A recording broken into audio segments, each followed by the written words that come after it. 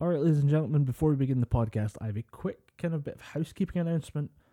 If you are of the Apple persuasion, we are now on iTunes. You can search for Gibberpish or Gibberpish Podcast, and we should be there somewhere. If you're listening to us via an Android device or you're listening to us on the Podbean website, which I actually do at work for like Joe Rogan experience when I'm very, very, very bored, you can actually find us with the same logo of the kind of microphone and Gibberpish Podcast logo that we've been using on social media. If you are out there and weren't aware of the fact we're on iTunes now, it's been about a week or so, and if you're a person of Apple persuasion, head on out to the iTunes store. If you're one of those trendy kids that's still using the old iPod classics, that you can download us onto the iPod now. Yeah, I mean, we don't judge. Yeah. Everybody makes mistakes. Yeah. Some people make Apple-based mistakes. Yep. Enjoy losing all your money to a walled garden. And in the meantime, on with the show. Yep, let's get crack-a-lacking.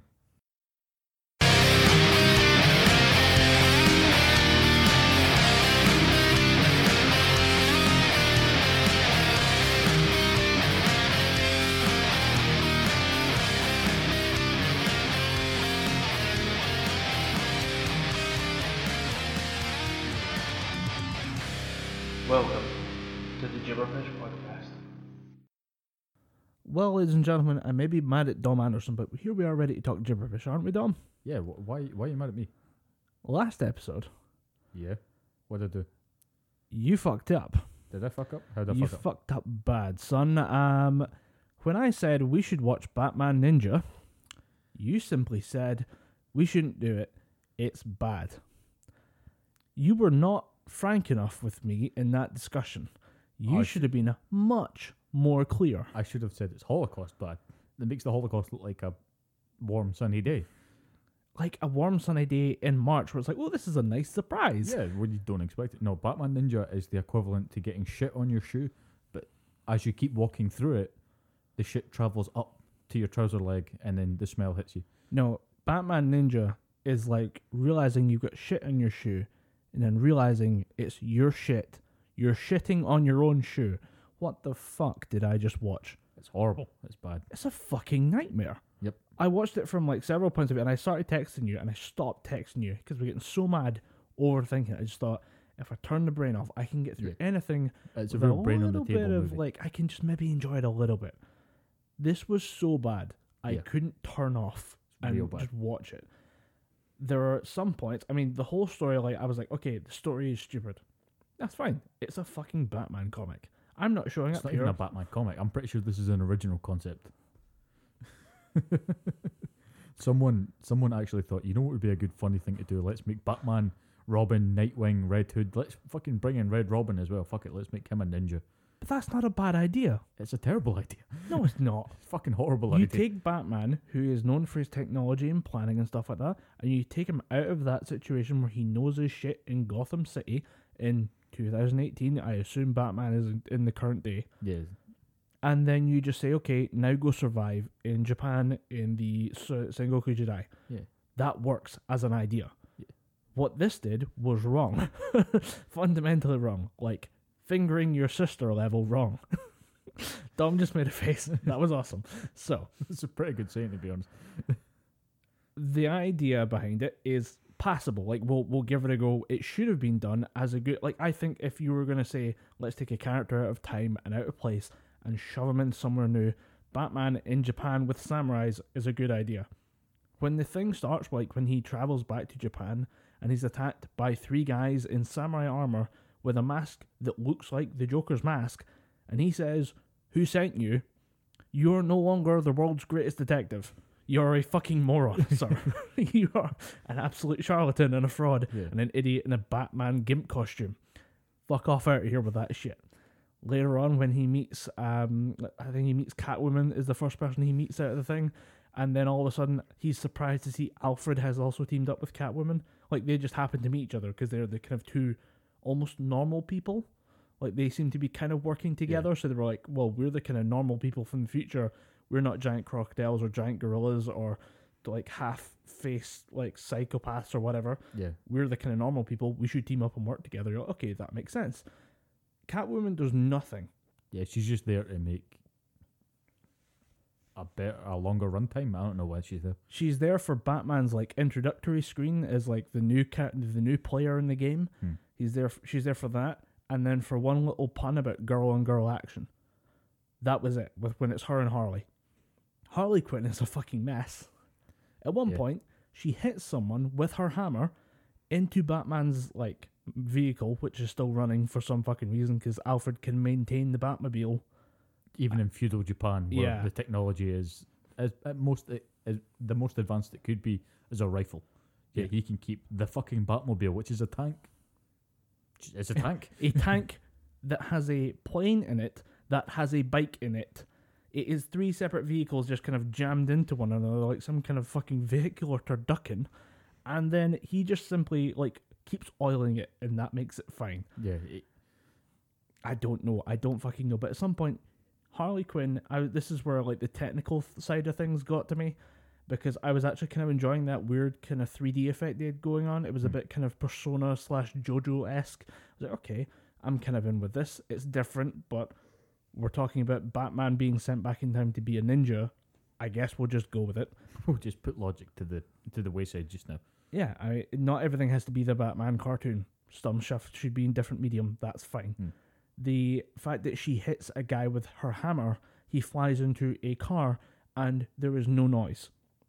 There's the noise of her hammer going in the air, the hammer kind of hitting something that isn't flesh or armor, and then the sound of that thing hitting a metal car makes no noise at all. Go back and watch it. There was no fucking noise. I was livid. There's no number on heaven or earth or any other plane of existence that can make me rewatch Batman Ninja. I didn't even make it to the end. That's how pissed off I got. I made it all the way through to the end. It gets worse and progressively worse. You can't believe how bad it gets. I've heard something about a giant mech. There are. Every member of the Joker's gang, or Joker's kind of entourage of his cabal of evil dickheads. Two-Face, Deadshot. Deadshot? I thought it was Deathstroke. Doesn't matter. Doesn't matter. Well, one's a pretty cool character. The other one's just Deadshot. I don't care if it's Will Smith. He's still a shit character. There was basically every Poison Ivy has one as well. They all have their own little castles that also just become mechs for no fucking reason. The last half of this, like the last 20 minutes, is a mecha battle between palaces that at one point form a Voltron out of palaces into a bigger palace mecha thing. So it's like 5 castle bots forming one super castle bot. But don't worry, because a mecha made out of monkeys will save the day. A mecha? What, Gorilla Grodd just decides, fuck it, I'm going to make my own? At some point, I can't remember who the fuck it is, because at this point I was binge drinking. Somebody gets access to a flute. I think it might be someone in Gorilla Grodd's entourage. It's Robin has a pet monkey from the era that he just you're gonna found. You're going to have to be more specific, because there's Robin. 4 Robins. The smallest Robin. The actual Robin, not Red Robin or Red Hood or Nightwing. No, none of those guys. It's just Robin. One of those guys just has, like, littlest Robin has a little monkey that plays a flute. This flute, when played at the right time, which just so happens to be in the middle of the Mecha Fortress battle, summons an army of monkeys, who then form their own Voltron of monkeys. It is literally a monkey made out of monkeys. I'm not having a stroke here. That's what happens. Incidentally, a Voltron of monkeys would be a good name for some kind of parody band. A Voltron of monkeys. How's it going, guys? We're a Voltron of monkeys. Let's start off with our first song, Shit Show. Let's go. AKA Batman Ninja. Yeah. I watched this thing and was like, I think I'm having some kind of fever dream. Yeah, I genuinely thought I'd passed out from, a stroke or something. I genuinely had to watch. I went back, just as a sort of palate cleanser, I went back and rewatched most of the Batman animated series, Mask of the Phantasm, which is a fucking fantastic movie. I watched some of Batman Beyond, good show, just to kind of think, right, this is good Batman. This is Batman done right. This is what happens when you get Kevin Conroy and Mark Hamill in the same room. You get good Batman Joker. This whole thing did not, and that was the other thing, is a good Joker performance can sell just about any ridiculous idea. I don't know who was playing their Joker. It wasn't Mark Hamill. It wasn't Kevin Michael Richardson, who I quite enjoy as the Joker. I think he's quite fun. This was just some guy. Yeah, this it does sound like it was just Jim for The Office, not Jim from the actual TV show The Office. That would at least be kind of weird and interesting in its own way. Yeah, they must have just got Jim the janitor from just any office in and around the recording studio. Just went, you want to be the Joker? Sure, I can be the Joker. I have a facial deformity, but fuck it, why not? I don't know whose idea this idea was perfect. This execution was tragic. That's the only way I can put it. I'm sorry if somebody who listens to this worked on that, but you did a bad thing. Yeah. A very, very bad thing. But Dom fucked it up by not being brutal enough about this thing. Apologise, sir. I demand satisfaction. I will apologise, but mainly because I think I didn't go all in on trashing it, because there are some people out there, and in all fairness, more power to you if you like that movie. But yeah, there are probably some people out there that think, oh, Batman Ninja was the greatest thing to happen since Heath Ledger's Joker in The Dark Knight. Which, if you do think that, stop listening. Leave. Just, go. How dare you compare it? Probably, in my opinion, the only flawless performance I've ever seen. I watched that and felt like I was sick in some way. Yeah. Like I said, I had to go and brain bleach, watch good Batman stuff.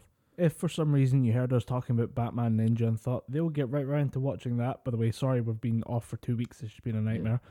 But if you were watching that thinking, they'll be covering this any day now, I can't wait to join in the discussion at Gibberpish on Twitter. Yep.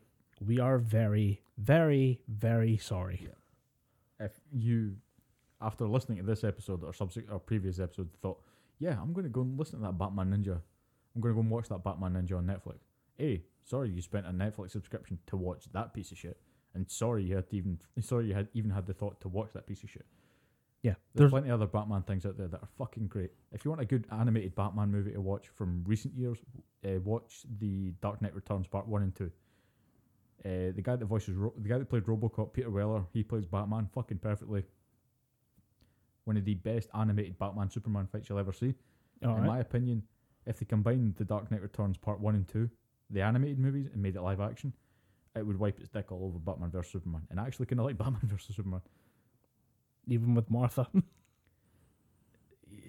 Yeah. Henry Cavill even apologised for that. But no, if you watch the director's cut of the movie, it's not bad. I mean, it's not great. There's some flaws, but it's not bad. I'm trying to remember, did we discuss the fact that Henry Cavill has now made his first appearance as Geralt from The Witcher? The Wizard? The Wizard. From the Wizard 3 Wild Hunt. He's going to be the Wizard 3 Wild Hunts.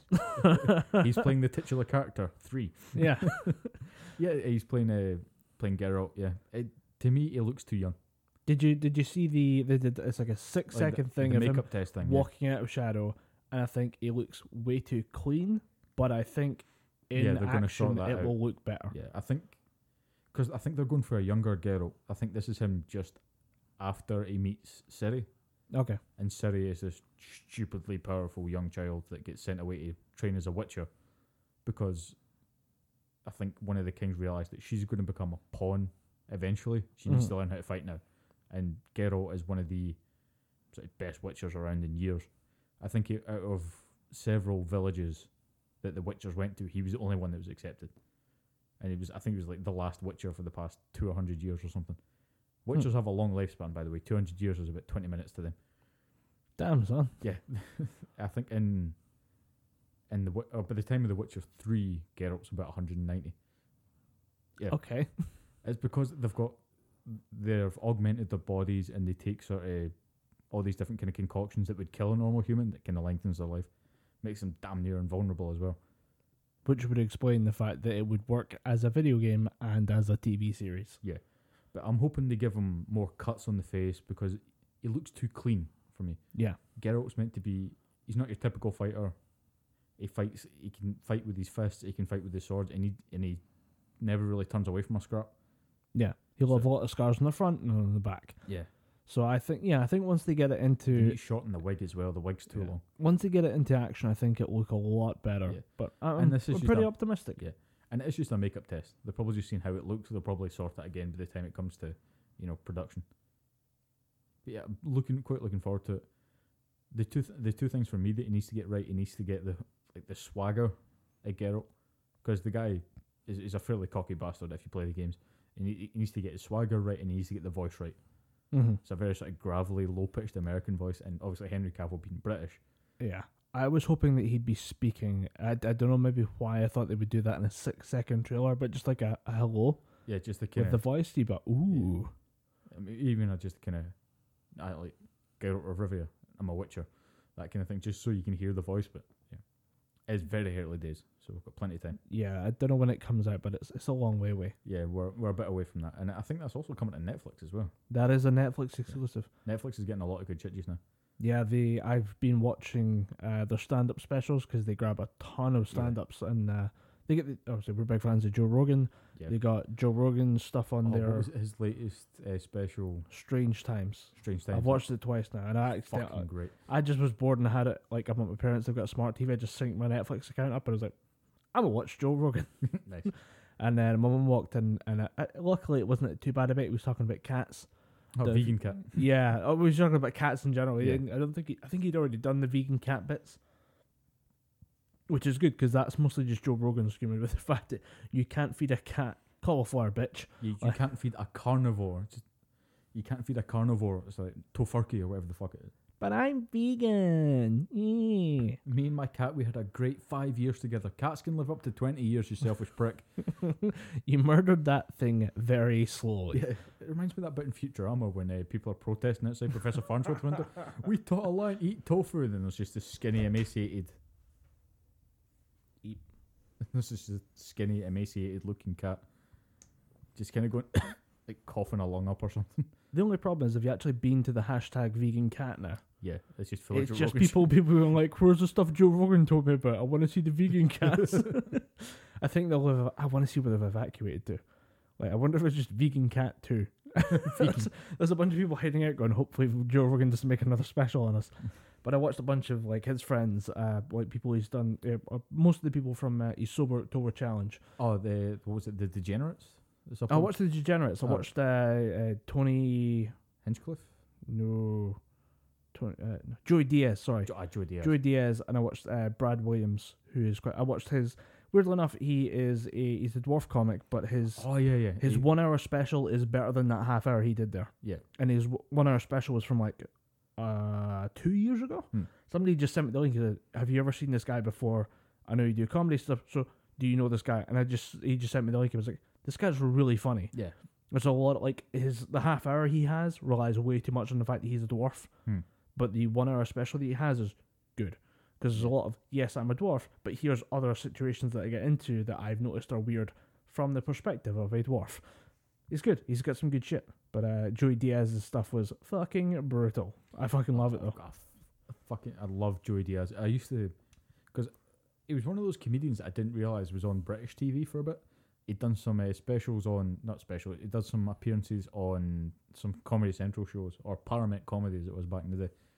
Watched quite a bit of his stuff and I thought, nah, it's not really good, but I think now with a sort of different perspective on it, he's like one of the best comedians I've ever listened to. I need to go find out what his deal is because I listened to him on as Joe Rogan's podcast. He just had him on for a chat, and I was out walking and listening to the story. I was like, "What the fuck has this guy done?" Like Dude, he has he's got a story. Yeah, Yeah. To give you a brief synopsis, born in Cuba, would he be immigrated? immigrated. Yeah, Immigrated to New York with his mother. Can't remember if the father was in the picture, but yeah, his mother basically ran a bookkeeping operation. I mean, the whole crux of it is Joey Diaz hasn't really had the best life. He kind of got pushed through. I think he was drug addict by the time he was 18, in jail by the time he was 21 odd or something. Yeah, he said something about like he kidnapped somebody. Yeah. And holy shit, and he spent time in jail for that. His daughter's stepdad, because Okay. this guy that he kidnapped kept calling him a racial slur, and he kept checking him on it, saying, "You can't use that kind of language in front of the kid. If my kid says that thing to me again, I'm coming after you." So his daughter just kept saying it in front of him, and he said, "Tell your stepdad I want to talk to him." Then I think he was dropping the kid back off at her mum's, and he just went, "You're coming with me." And they went, obviously, stepdad was hesitant to it, so Joey Diaz just kidnapped him. And Joey Diaz has a fucking past. And that's why I think genuinely he's one of the best storytellers in comedy right now. I think for me it goes Joey Diaz is at the top, then it goes Jay Oakerson. You ever heard of Jay Oakerson? Nah. Fucking great comedian, very very good storyteller. Again, if you're like sort of Joey Diaz, Brad Williams, the kind of Joe Rogan circle, Yeah. almost, you fucking love Jay Oakerson. I think he's pretty good comedian. We talked about the fact we love Bill Burr. Oh, yeah, fucking Our previous huge fan podcast. of Bill Burr. I've rewatched all his stuff in the last week or so. I just got into a groove. I was like, I want to hear somebody who's really angry about nothing in particular, and then also angry about overpopulation. Yeah. Have you ever watched his One Punch Man bit? I did see something about the fact that he watched anime, or he said that he'd watched a bit of One Punch Man because somebody said all it was One Punch Man. Really. Because there's an 8-minute bit. If you go on YouTube and type in Bill Burr One Punch Man, he talks about for the first sort of couple minutes. He explains what One Punch Man is, and he just talks about how he put it up on Twitter. Just saying, hey, watching this One Punch Man show, it's fucking great. And then anime Twitter showed up. Yeah, then people just started going, you fucking ruined One Punch Man for me. But all the same people just going, Bill Burr watches anime. Fucking respect you all the more, you angry Bostonian. Yeah. I watched that and I was like, I remember seeing stuff about him and saying, yeah, I posted one thing about it, and all of a sudden everyone's giving me like 1,000 recommendations, and they're mad that I don't watch everything that they do, and it's just fucking nuts. And I'm like, yeah, anime Twitter's fucking ludicrous. Love it though. Anime fans are just fucking ridiculous people in general. And with social media now at its hype, we're like, dude, we fucking got the shit. Yeah. It's who's the one that was. Somebody came in to like voice act on something and was just blown away. I can't remember who the fuck it was.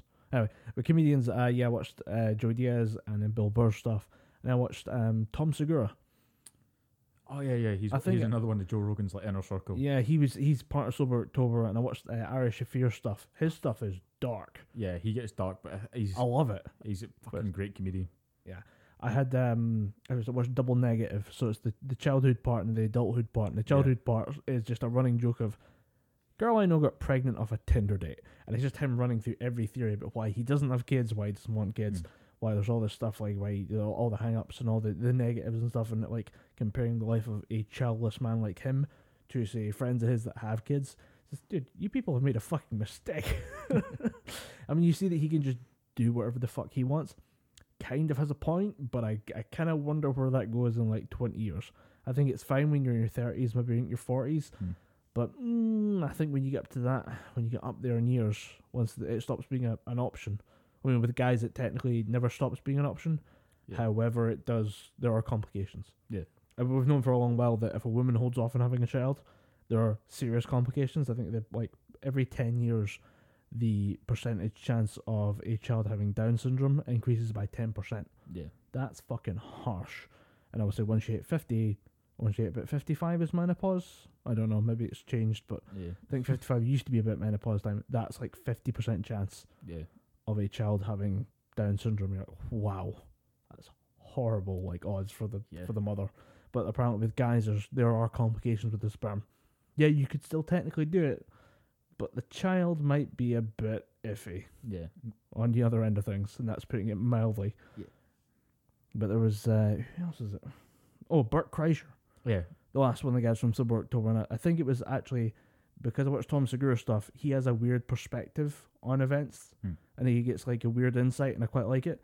I think that's what started me on Bill Burr's thing, was that they're kind of the same in that aspect. Bill Burr's just madder about the things that he Bill sees. Burr's just an angry man. Yeah, but the Bert Kreischer stuff is quite funny. And I watched his The Machine bit, which is the if you the Russian mafia story. Yeah, oh, fucking brilliant. of all the storytelling things, like this one, I kind of like. I don't know if he's faking it. I kind of don't care. It's kind of perfect enough. Yeah. Do you remember the movie Van Wilder with Ryan Reynolds? No. Right. Don't think I've ever seen it. It's a pretty good. It's one of those early 2000s college movies that everybody probably would have watched. But the whole point of the film is he spent 7 years in college, trying to get some kind of degree, but he basically became the big partier on campus. Okay. If you wanted a party, you came to Van Wilder. That's based on Bert Kreischer. Really? Yeah. Genuinely, there's like articles and stuff about how he took 7.5 years to complete college, but he became known as like the king of parties in that sort of campus.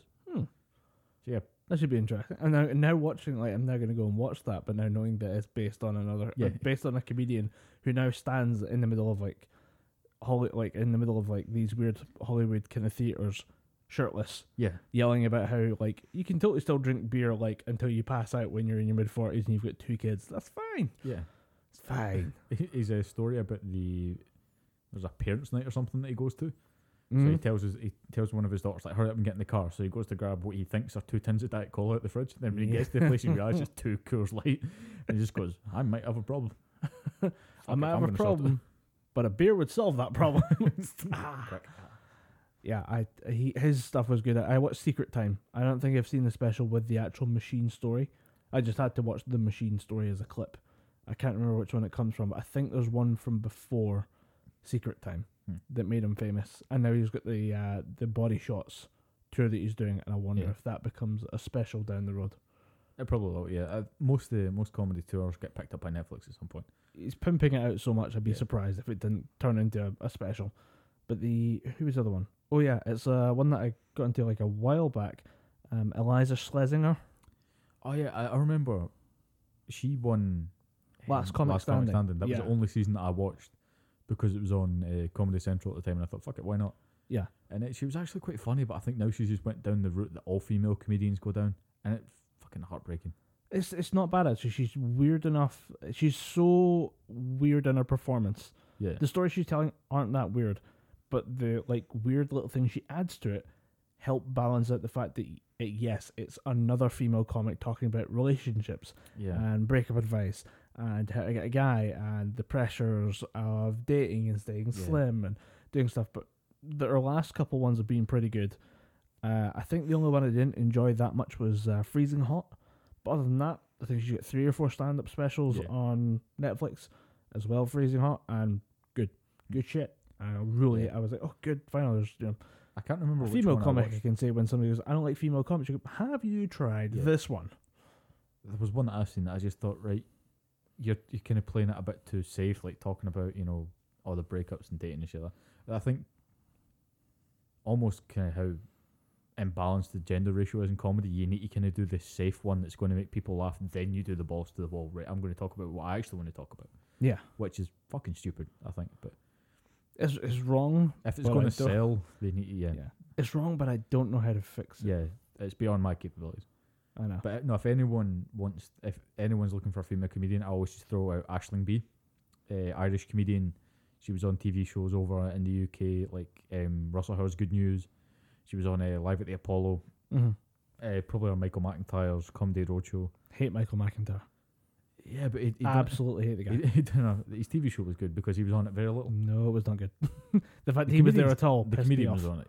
Yeah. But no, Aisling Bea is a good comedian. Is it blanket term comedian now, or do you have to? Is it comedian and comedienne? I I think think it went the way of actor as well. There's no actor or actress. Everyone's just actors now. Because we're Scottish, people would just assume we're mispronouncing it. Yeah. I think we can get away with it. Yeah. Well, comedian. I will just go with comedian. Comedian. Comedian. I was a comedian. What's his name? Billy Boy. No, I'm thinking of Danny Boy. The comedian Danny Boy. Actually, he's not bad. Actually, I think I remember seeing him a while ago. He's a good Indian Scottish comedian. A Scottish Indian guy. Yeah. He's absolutely fucking brutal. And he's got one of my favourite accents of all time, the hybrid Indian Glaswegian accent. There's not much of it there, but it is there. And it's the reason why I love the character Naveed in Still Game so much. Yeah, Naveed's the classic. The accent, I mean, the accent is about 10% of the performance. The rest of it is Sanjeev Kohli just being the funniest fucker. But no, I fucking love that accent. Who is actually, speaking of like Scottish comedians, I watched Frankie Boyle's stuff. He's just getting too vitriolic and spiteful for my liking now. He's just trying to, it reminds me of the one and only time I went to see him perform live. It was in a comedy club in Edinburgh, down on York Place. You won't know what York Place is. No. None of the people listening will. It's a street in Edinburgh. Down at a comedy club in Edinburgh called The Stand. And I thought, right, it's going to be good because it's a smaller, intimate setting. You might actually do some crowd work, get a bit of ribbon, but you actually tore into someone so fucking spitefully and so aggressively that person actually just left. Yeah, he's done that before.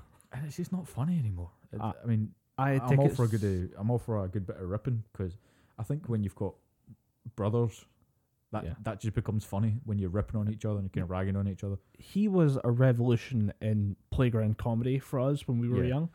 The shit he would come out with on the BBC on Mock the Week was like, my dad would shag your dad and your dad will like it. That was like brutal. That was like, oh, we can just take it that far. Yeah.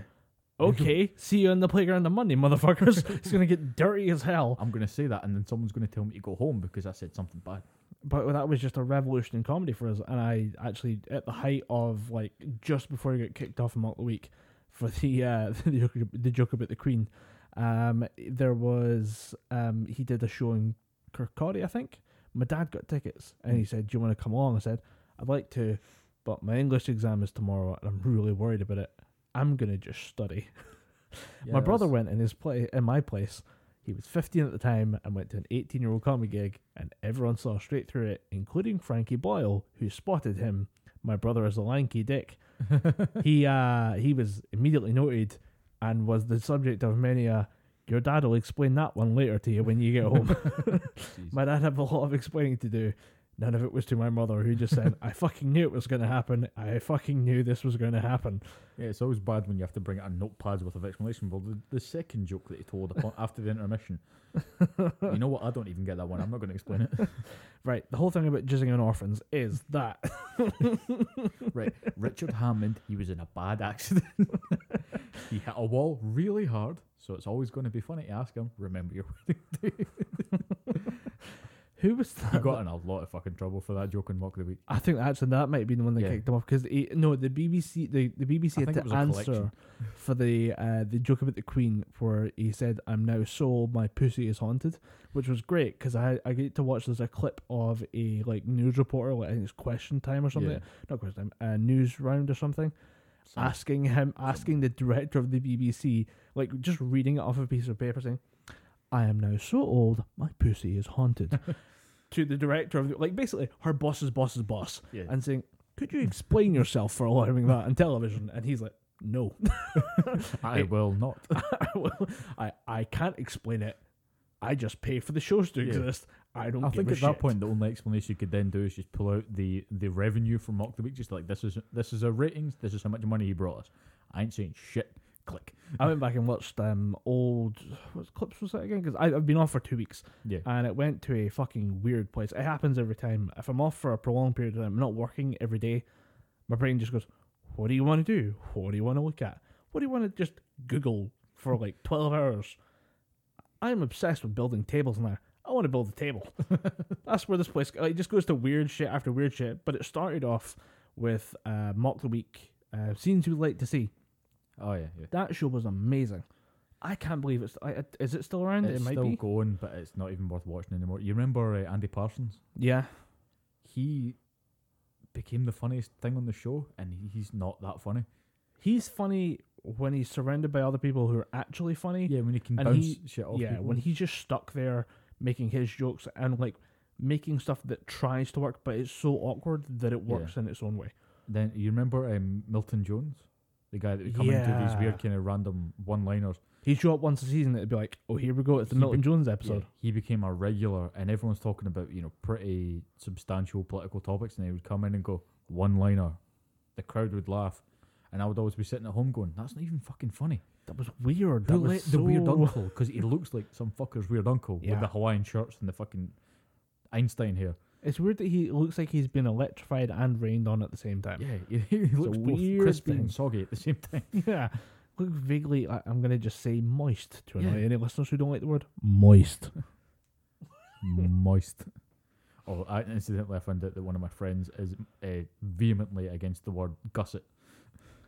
That's a weird, there's some weird, hills to die on. And if you combine that with the word moist, she freaks the fuck out. It's always women. I don't know why, but every time I find somebody who doesn't like the word moist, it's a woman. Yeah. Yeah, interesting. And particularly when you've got the sort of the vocal ranges that we have, we've got a slightly deeper voice, it adds a level of creep to it. Because if you just kind of, especially if you're on the phone to them, you just kind of bring the microphone a bit closer to your mouth and just go, moist. that immediately goes from, yeah, and just, oh, don't say that word. And we're hanging up this phone call now. I don't want to be here anymore. You took it to a weird place, though. No, daddy, no. Speaking of no daddy, no, have you seen the thing about Google? I would talk about the Google sexual harassment walkouts. No, I did not see that. Basically, Google being a multinational company, there are issues with the Me Too movement where they've said Google's policies don't work, and they don't exactly or they don't really chase up on people who are like issues. And one of the case studies that came out, and I got this one from Philip DeFranco's show, was that there was a guy in charge of a group called LabX, and LabX is pretty like important in terms of like Google philosophy nowadays. They basically started the idea of failing faster. So the idea is you'd get a project, you'd walk in, you'd fuck it up, you take as many notes as you can on how you fucked up, and then you go back to the start again. And you'd follow it through. And it would basically be, you'd learn from your mistakes. But the idea was that too many people in corporate America, and tech America especially, had this habit of trying to fix it as they went along. The idea of failing faster was, you just run at the wall. And eventually you will either go over the like mountain of your own corpses that bash themselves to death against the wall, or you'll just break through the wall. Well, you'll break through the wall eventually. Yeah. Hopefully. But these guys were like pioneers in that. They've got like a legacy as Google's like test bed for fail faster, and it became like a huge part of the company's ethos. Turns out there's also a guy in there that's a real fucking creep. The story they had was of a woman who wanted to transfer into that department. She was like a software engineer or coding engineer or something like that. She was applying for the job and put in a regular reservation, and then just decided to say, I think it was, yeah, can I do this? Can I do this? The guy said, I don't know if you know this, but my wife and I are swingers. We're polyamorous with an open relationship, and we'd like you to join us at Burning Man. That should send off all the red flags. Yeah. This poor woman was 24 at the time and didn't know how to tell the guy to shove it up his own ass. He had... Well, I think what she should have done was, used a diagram. That probably would have helped. If she couldn't say it, just draw it out. Say, this is you, this is the job, this is your ass. Goodbye. She couldn't figure out how to say no because she's 24, and there's a point in your career when you're like, I need to make it work. Yeah, you need to make just say yes to anything. He took her out to Burning Man and said she could bring a +1, so she brought her mum. Interesting play. Should have brought a police officer. Yeah, I'd brought a police officer too. But I don't think that works at Burning Man. But they had the mum, even though her mum was there, she decided to, or the guy still decided to try and make some moves. I was trying to convince her to take her top off so he could give her a neck massage. I don't see why you need the top off, sir. I'm going to be entirely honest with you. You're a fucking creepy bastard. Yeah, that's like me saying, "Oh, dude, give me your credit card. I'm gonna head back to your house and check the taps." I mean, they don't add up. Yeah, you don't need that thing. Yeah. Do the other thing. Worst thing of all this, although she was given the neck massage, but she managed to keep her top on, which is a low bar to cross as a high point in the story. The bad point in the story is that she was never going to get the job. Yeah, that's just... And his excuse is, well, I thought she knew. What a fucking creep. Yeah, that's pretty cunty. Get right off there, you fucking cunt. Yeah, I'd have sacked him. I wouldn't even have said, can I talk to him? And I would just went, yeah, you're fired. Pack your shit and leave. Get the fuck out of here, you creepy little grubby fuck. Well, I think this whole thing started because it's pretty endemic at Google. Apparently they fired 48 people in the last 2 years. 48? Fucking hell. And it's like management position level people who have been inappropriate at the workplace. Holy shit. That's 2 people a month. Yes, it's a multinational company. They've got a couple thousand employees. 48 people in 2 years. It amazes me what people think they can get away with just because they're not seen. Yeah. Because obviously Google, you see the search engine, that's genuinely the product that they put out. It still doesn't mean the people that aren't seen can just do whatever the fuck they want. Yeah, it's fucking disgusting, scary. That's what it is. The people that it was just that widespread. I read that story after seeing it on Philip DeFranco show. I thought, how creepy do you have to be? Like, maybe, you should just leave. I don't know what there's like, some people get payout packets, some people just get fired straight up, or some people don't get it on any kind of permanent record. They just get told to leave and leave quietly, and then the company will keep quiet.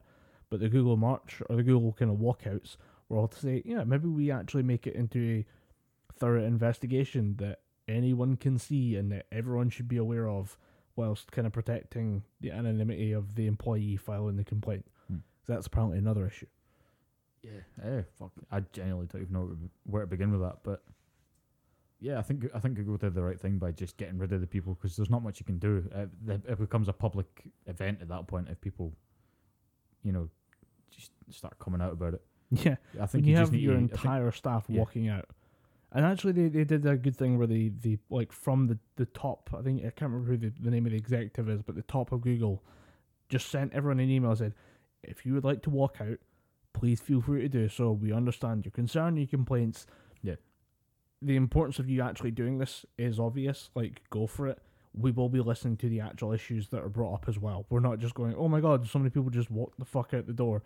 We're actually going to listen to the issues and concerns, and hopefully they get it sorted out, because Alphabet and Google are huge companies who have like huge part to play in the next 10, 15 years of human society. They have plans that need to be executed properly and by the proper people, because let's not have creepy fuckers that are... Yeah, maybe not get the really handsy guys involved with the important projects. Maybe let them figure out the font for Google for the next 10 years. Yeah, maybe just give them something unimportant, like, I don't know, coffee machine. Or just let them run YouTube. Google doesn't care about YouTube. Let them run fucking YouTube. Let them be the guys that make the algorithms for YouTube, because, well, they can't fuck it up. Well, not any more than it is. I had a weird theory that not one person knows how that algorithm works. That it's in certain different places. Like, people know like a part of the YouTube algorithm, and some people know another part of it, and then some people know another part, but nobody knows the whole thing. Which seems like bollocks, but at the same time, seems like the kind of thing YouTube would do. Yeah.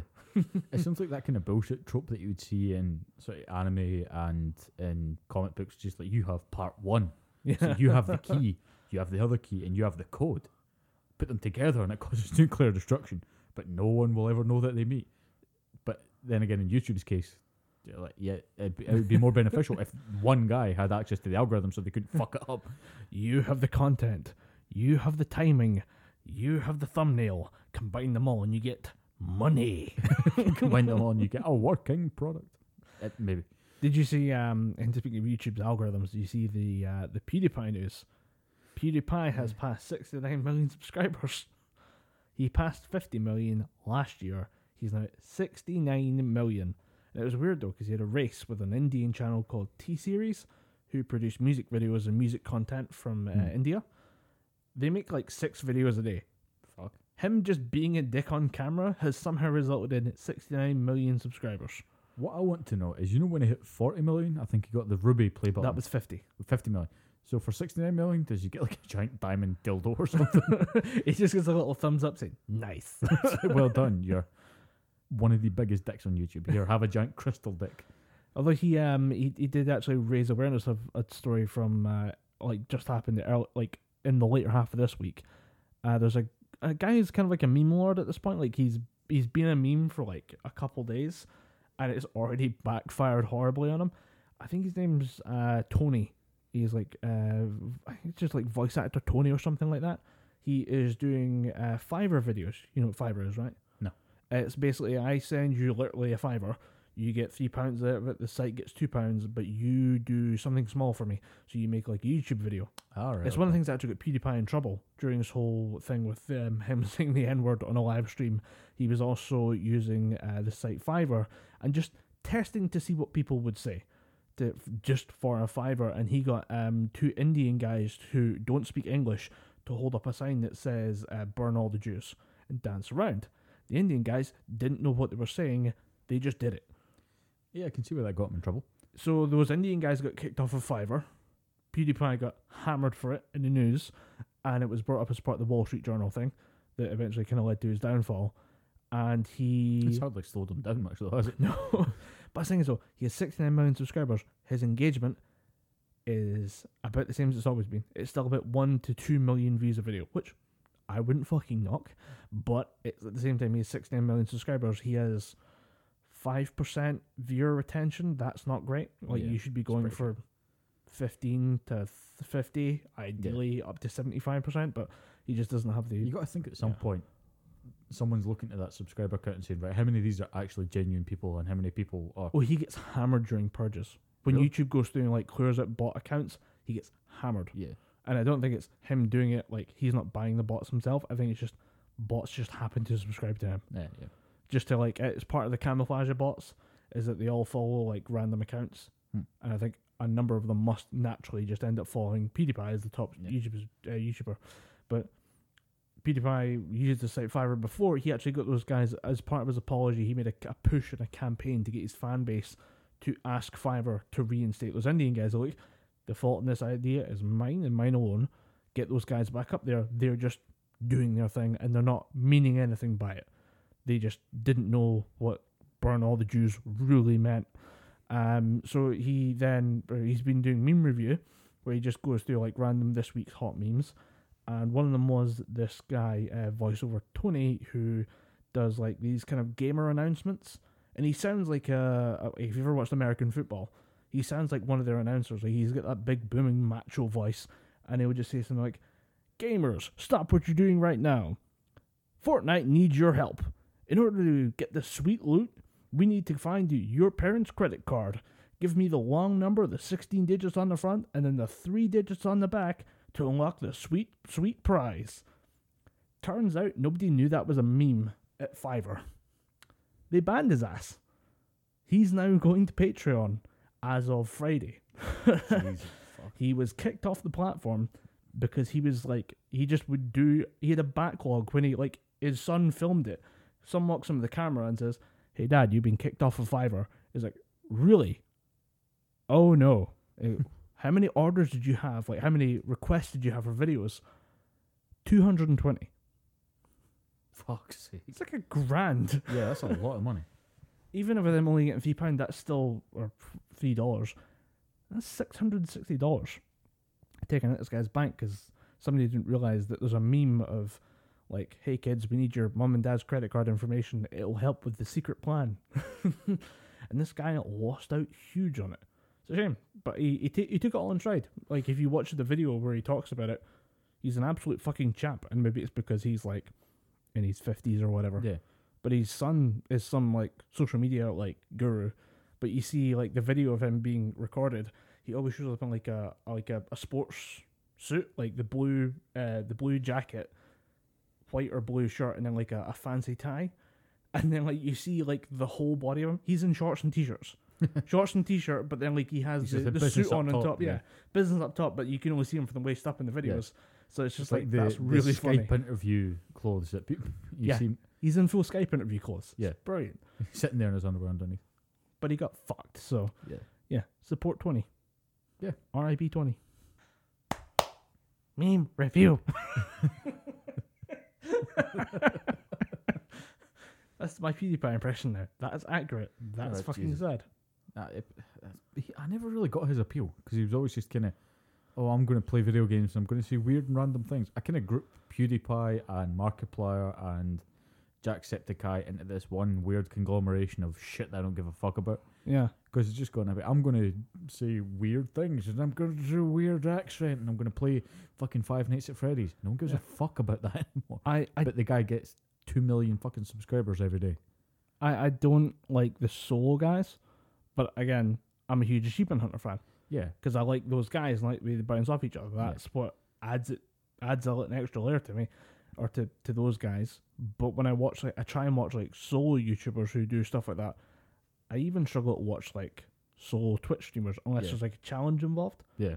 Like I love watching Dark Souls streamers because that game is unforgiving. Yeah, that game is pretty solid. So when you see somebody who's good at it, it is fun to watch. Yeah. But like, let's watch somebody scream at Five Nights at Freddy's. Nah, it's not that good. I have younger brothers. Kids screaming at games is not fun. Yeah. It's boring. It's not good. It gets real boring real quick. Yeah. I'd rather watch the dudes from Funhouse get trashed and play Super Mario Party.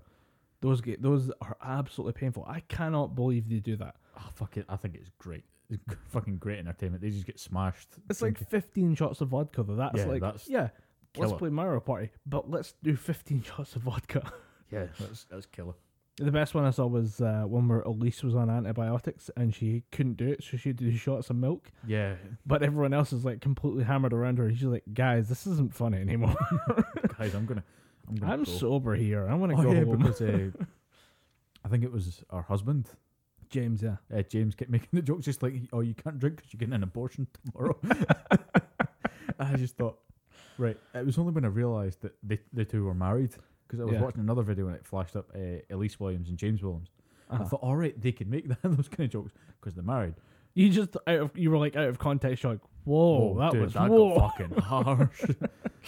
There's been a weird. I stopped. Yeet. Yeet. I still enjoy Funhouse. Yeah. But there was a weird spate where Lawrence Sontag was just making a fucking mess of himself. He fell off a roof.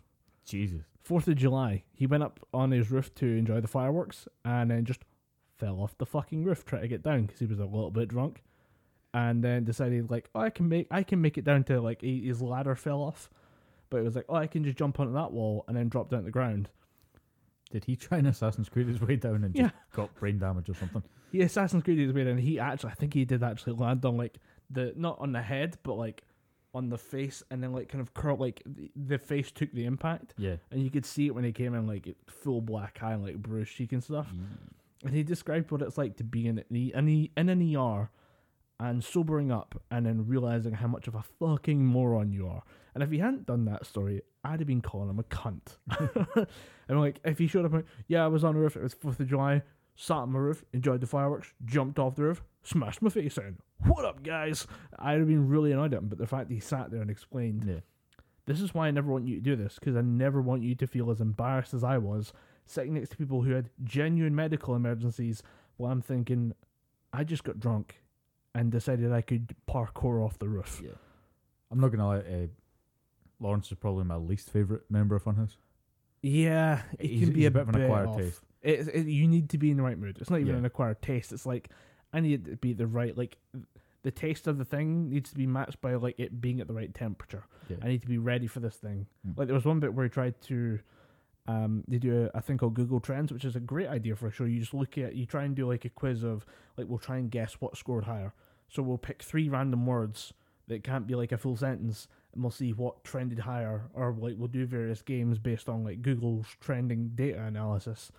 That works as an idea, but at one point he decided to like, you remember those little trampettes that we used to have in gymnastics? Yeah. It's like a little, rather than be like a full trampoline, it's like a little 2-foot square trampette that you can jump off of. Yeah. He decided to use one of those to get onto the stage and fucking missed the landing up and almost landed on Elise. The community was not happy because Elise is a fucking darling. Yeah. Have you ever actually, how much do you watch a lot of Funhouse, or you just watch it occasionally? Just started to watch quite a bit of Funhouse. You will fall in love with Elise. I already have. She's Canadian. She's blonde. She's pretty. I love that. I just like nice. all everything about her. Like she's weirdly humble about the fact that she is incredibly talented, and totally kills it with weird like off-brand humor. That's off-brand even for Funhouse. Like whoa, that like the abortion joke. You're like, that's pretty dark. It can get a bit worse than that. And it will be at least like steering it down there and then like ripping it to the side. If you ever want to watch a good episode, watch the On the Spot. Don't know if you watched that one. It's Rooster Teeth's improv comedy show. All right. I did actually start watching, what was the show? It's mainly just Barbara Dunkelman and is it Mariel? Mariel Cesaro, yeah. Always Open. Always Open. Started watching that because it was genuinely pretty funny. I'm not going to lie. I did get... The first episode I watched was the one with Mia Khalifa, and I thought she was a porn star, so I watched it and I found out she's an actor. I was like, all right, good for her. She was a porn star, and actually we can talk about the fact that she's made the transition to acting or something. She's just an internet personality now. Yeah, she's just taking it. She's like, I did porn for a while. Now I'm going to do other stuff. You know, okay, fair enough. I'm going to take digital dick, and I'm going to put myself out on she Twitter. Was the she actually years ago she was actually like. She busted somebody for trying to slide into the DMs. Yeah, it was like as a A football married player or something football like that. player or Yeah, something, and just, oh boy, what did you do? Oh boy. Yeah, she's quite famous for that, just busting people's chops online for Yeah. trying to get a piece of that. Oh, she's badass. She's I mean, hilariously I funny. get it. Yeah. Fucking ridiculously good looking, but But she was on Sports Ball with Tyler Coe, who probably was on the same episode that you watched. I don't Yeah. know. Tyler Coe was on there, and I liked the original series of Sports Ball. I didn't watch a lot of season 2, just I didn't have the time for it. And I've not been following the NFL as closely as I maybe would normally watch it this year, just because I don't have I don't have the Sky package for the NFL here at the house. But then again, when you've got Netflix and shit, just a quick aside, when you've got Netflix, Funimation, or Crunchyroll, and various other streaming devices, Both. or a combination of all, you don't fucking need TV boxes. TV boxes are fucking defunct now. Yeah. If you can get it any other way. But yeah, you're they're dying. Mia Khalifa. No, but the like the Sports Ball, she was on there and she was talking sports with Tyler Coe, and she knows her shit. Yeah. Is that a thing of like, oh no, she's just a pretty face? No, she will, like, if you talk about hockey to that woman, she will go off on one. It's brilliant. She was really good though, and she had Tyler like up against the ropes because Tyler's a very boisterous personality. Mia went, "Oh really, kid?" and then just knocked the fucking shit out of the guy. Actually, just if we're going to talk Rooster Teeth, we should probably mention that they've just finished, and we're recording this on Sunday, Remembrance Sunday, 11/11 of 2018, and this is now the end of Rooster Teeth's 24-hour marathon stream for Extra Life. Extra Life, yeah, it's Extra Life, and they specifically go for St. Jude's Hospital in Texas, which is where there's almost at this point, I think there's a Rooster Teeth wing. I'm not joking. Yeah, there must be. I think there might actually be like a children's play area in there. I know there is one of those. It's just got Rooster Teeth pillows and Rooster Teeth toys. A few copies of $1 Million Butt just kicking about there. I fucking love $1 Million Butt. It's a great show, and the fact they got a card game out of it is phenomenal. I need to buy the card game, but there was Rooster Teeth right up there. Yeah, that's fucking good. I need to get, because I refuse to pay £21 odd or $21 odd for shipping. So there's the Rooster Teeth UK. Oh, you think you got fucked on shipping? Yeah, I mean that's why I don't buy. You think you got fucked on shipping, boy? That's why I don't buy stuff from America. We got the I bought the pre-order one, so you just bought it and you would get the first expansion for free. The first expansion came out. We were charged shipping on that. It also got stopped at customs. Just in general, just being stopped to UK. So it took like an extra 2 months to get here, and then we had to pay about 15 quid for shipping just to get it in the door. Fucking hell. That was fucking brutal. Don't they have isn't there a UK based dispatch now? There is now. I think this UK. actually was just before they did it.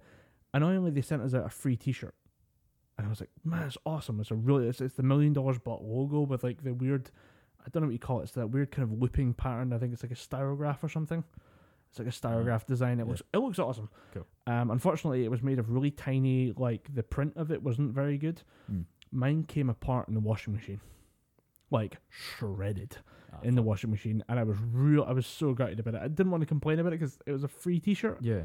But I was like, man, if I paid money for this, I'd be really pissed off. Because I mean, Rooster Teeth T-shirts run about 15-20 quid a pop. Yeah. So yeah, if you're paying that much money for a T-shirt, you expect it to be good. I beat the crap out of mine. I've only had one that just gave up on me. Yeah. And that was, I think that might be my oldest one, just ate shit 2 years ago. I think that might be with, if I look at the labels, because I still have that T-shirt for dirty work, I think it's actually a different manufacturer. I think they switched to a better manufacturer. But they've just wrapped up the 24-hour stream.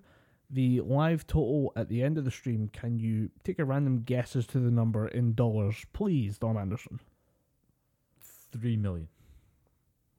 You may have went a bit over what I was expecting. You said it's a fucking big number, so I'm going. It's a fucking big number. Last year's total was about 100 and I think it was 110, 105 or something like that. I'll make a more right, based on that. I'll go for something more realistic. I'm gonna go 350,000. 1.4 million. Jesus Christ! Yes. First and foremost, well done. Yeah, I know. The At Rooster Teeth community is just fanatical. Yeah. It's unreal. Yeah, that's props, man. Props to Rooster Teeth and the guys for doing that. They set up the bonus. It's difficult enough to do those kind of streams because you don't know if you're going to get that much interest in anything, and you don't know if you're going to actually get enough money in. Yeah. it's difficult to do something like that. But the fact that they went and got, was it 1.4 million? Yeah, 1.4 million. Jesus. Last I year, think they just paid for a new wing of the hospital. last year was at one. It's just called the Bernie Burns ward. Not to be confused with the Burn ward. It's got the Burn ward or the Burnsy ward. Ah, okay. But there was 1.1 last year, and said we'll go for 1.25, like 1.25 is a nice round number, and it gets smashed with 4 hours remaining. You're like, whoa! Nice. I just kind of want to see what this is. But you're talking about like the fact that they, it's hard to know if you generate interest with this, and they're lucky that they have a really fanatical fan base, and they've done a lot of work. The good fanatical, not the bad fanatical. Yeah, not the. I not can't the think Steven of it. Universe bad fanatical. Yeah, we don't want to go that far. But they do a good job of like promoting it. It's not in your face too much. There's just their Twitter, they'll mention it once a week, and then they'll drop it in videos. And like the week before, like it all goes off. They're like, oh, remember, by the way, this Saturday, tune in on Twitch and we'll be live and blah blah blah. And they've actually, what they've done really well about this is they've built in kind of traditions and stories and stuff like into the show. So every year there's like an hour at the start of it dedicated to, or actually a 2-hour segment for Achievement Hunter. So they'll come on and do 2 hours, and then they'll let in other departments, like animation gets an hour, like Cow Chop gets an hour, Game Attack, Screw Attack, those guys get an hour each. Funhouse do like an hour long. It's like a fake, like Shopping Network. Oh yeah. They do like an hour of that's all like fake products and stuff. Please tell me Sugar Pine 7 got nowhere near that, because that Sugar Pine 7 is just a fucking mess that they just let happen in the background, as far as I'm concerned. Have you seen? You probably wouldn't have seen what happened with the Cow Chop studio. No, it was a fire. It was a fire. Yeah, it's phenomenal because they watched a clip of it on Roosty's podcast, and it's Gus and Bernie, like the founders of the company and like directors. Barbara, who's like community director or like head of communications or whatever, and Gavin, who I think has been a creative director at one point, but he's like head of the Slow-Mo guys, like core member of Achievement Hunter and Rooster Teeth, like core of the company type guy. And they're watching this, just like these guys having their studio set up, and then all of a sudden they realize that there's a fire in the corner of the room. And nobody puts it out. Nobody just goes to deal with it. Like if there was a fire right now, I'm dropping everything. Yeah. We're going to go deal with the fire. Yeah, we're going to put the fucking fire out after before the technical music that sounds like this.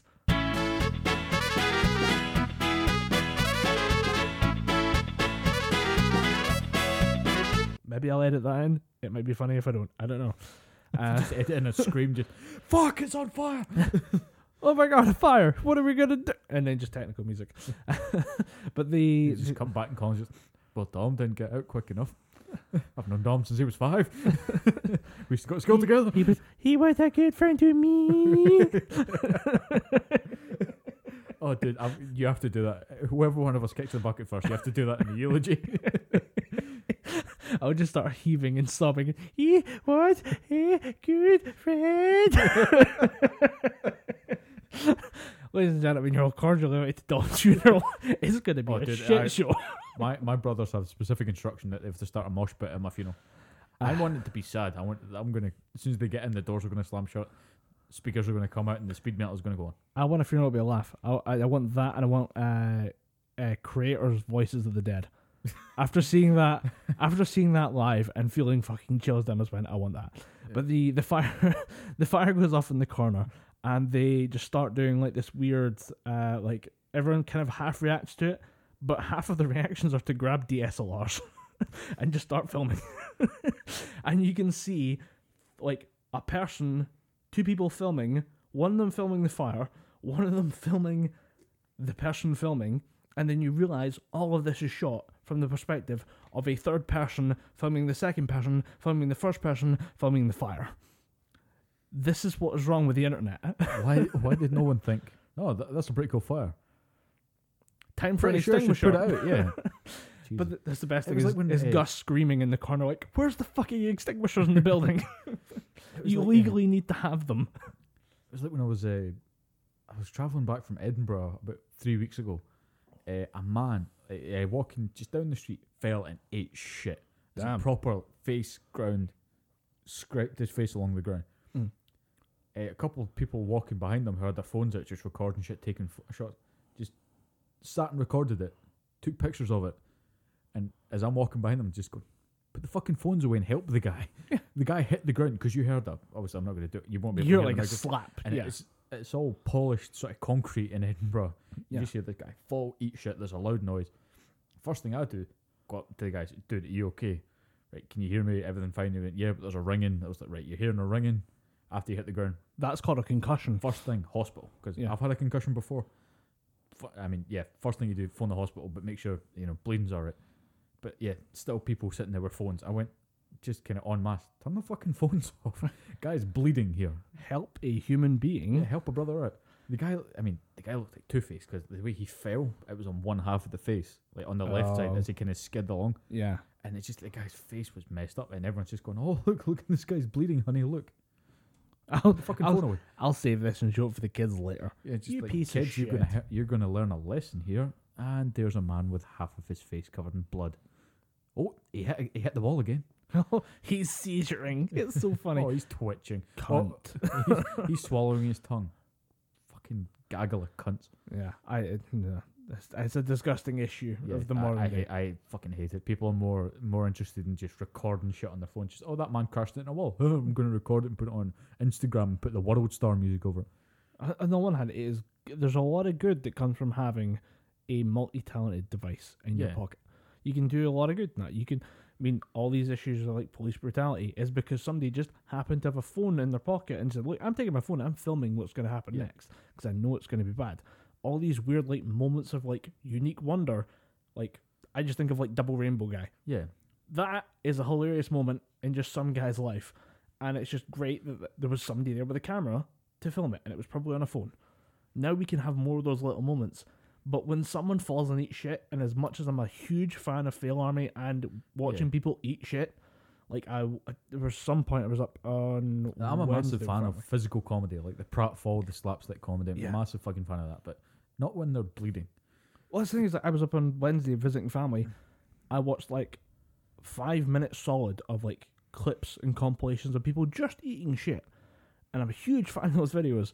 But if it happens in front of you, that's not your priority. The reaction is not phone.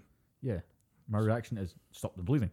Yeah, my reaction is triage. Yeah, just okay, make sure this guy's comfortable and wait for the ambulance to arrive. I guess that just falls back in the number one rule of Gibberpish: don't be a dick. Speaking of don't be a dick, All I right. have a PSA. Okay. And it's about my one fucking bugbear that happens at conventions, but to a more severe degree where I've now had to write a convention off. A complete fuck this shit. It's I'm a out. complete, dude, I'm done. Right. If we have a bleeping sound effect, bleep it over the name of the con, because I know the guy that runs it. Fucking huge fan of this guy. I want him to succeed, and I don't want people to hear this and go, I'm boycotting that shit. So the name of the convention is. I've heard a of smaller that. convention. Where does It's it been take up. place? Roughly name of the city, and I'll bleep that too. It takes place in. Oh, okay, I think I've heard. I'd Takes heard place that. in I've the been town there. that should. It takes place in the city that should be the capital of Scotland. Okay. But, Inverness. Falkirk. Oh Yeah, no, But Falkirk no, is a place where dreams go to die. That's not where we have the Queen stay. It's a place where people go to die. But yeah, no, I genuinely went there. When was it? Last week, yeah, last week.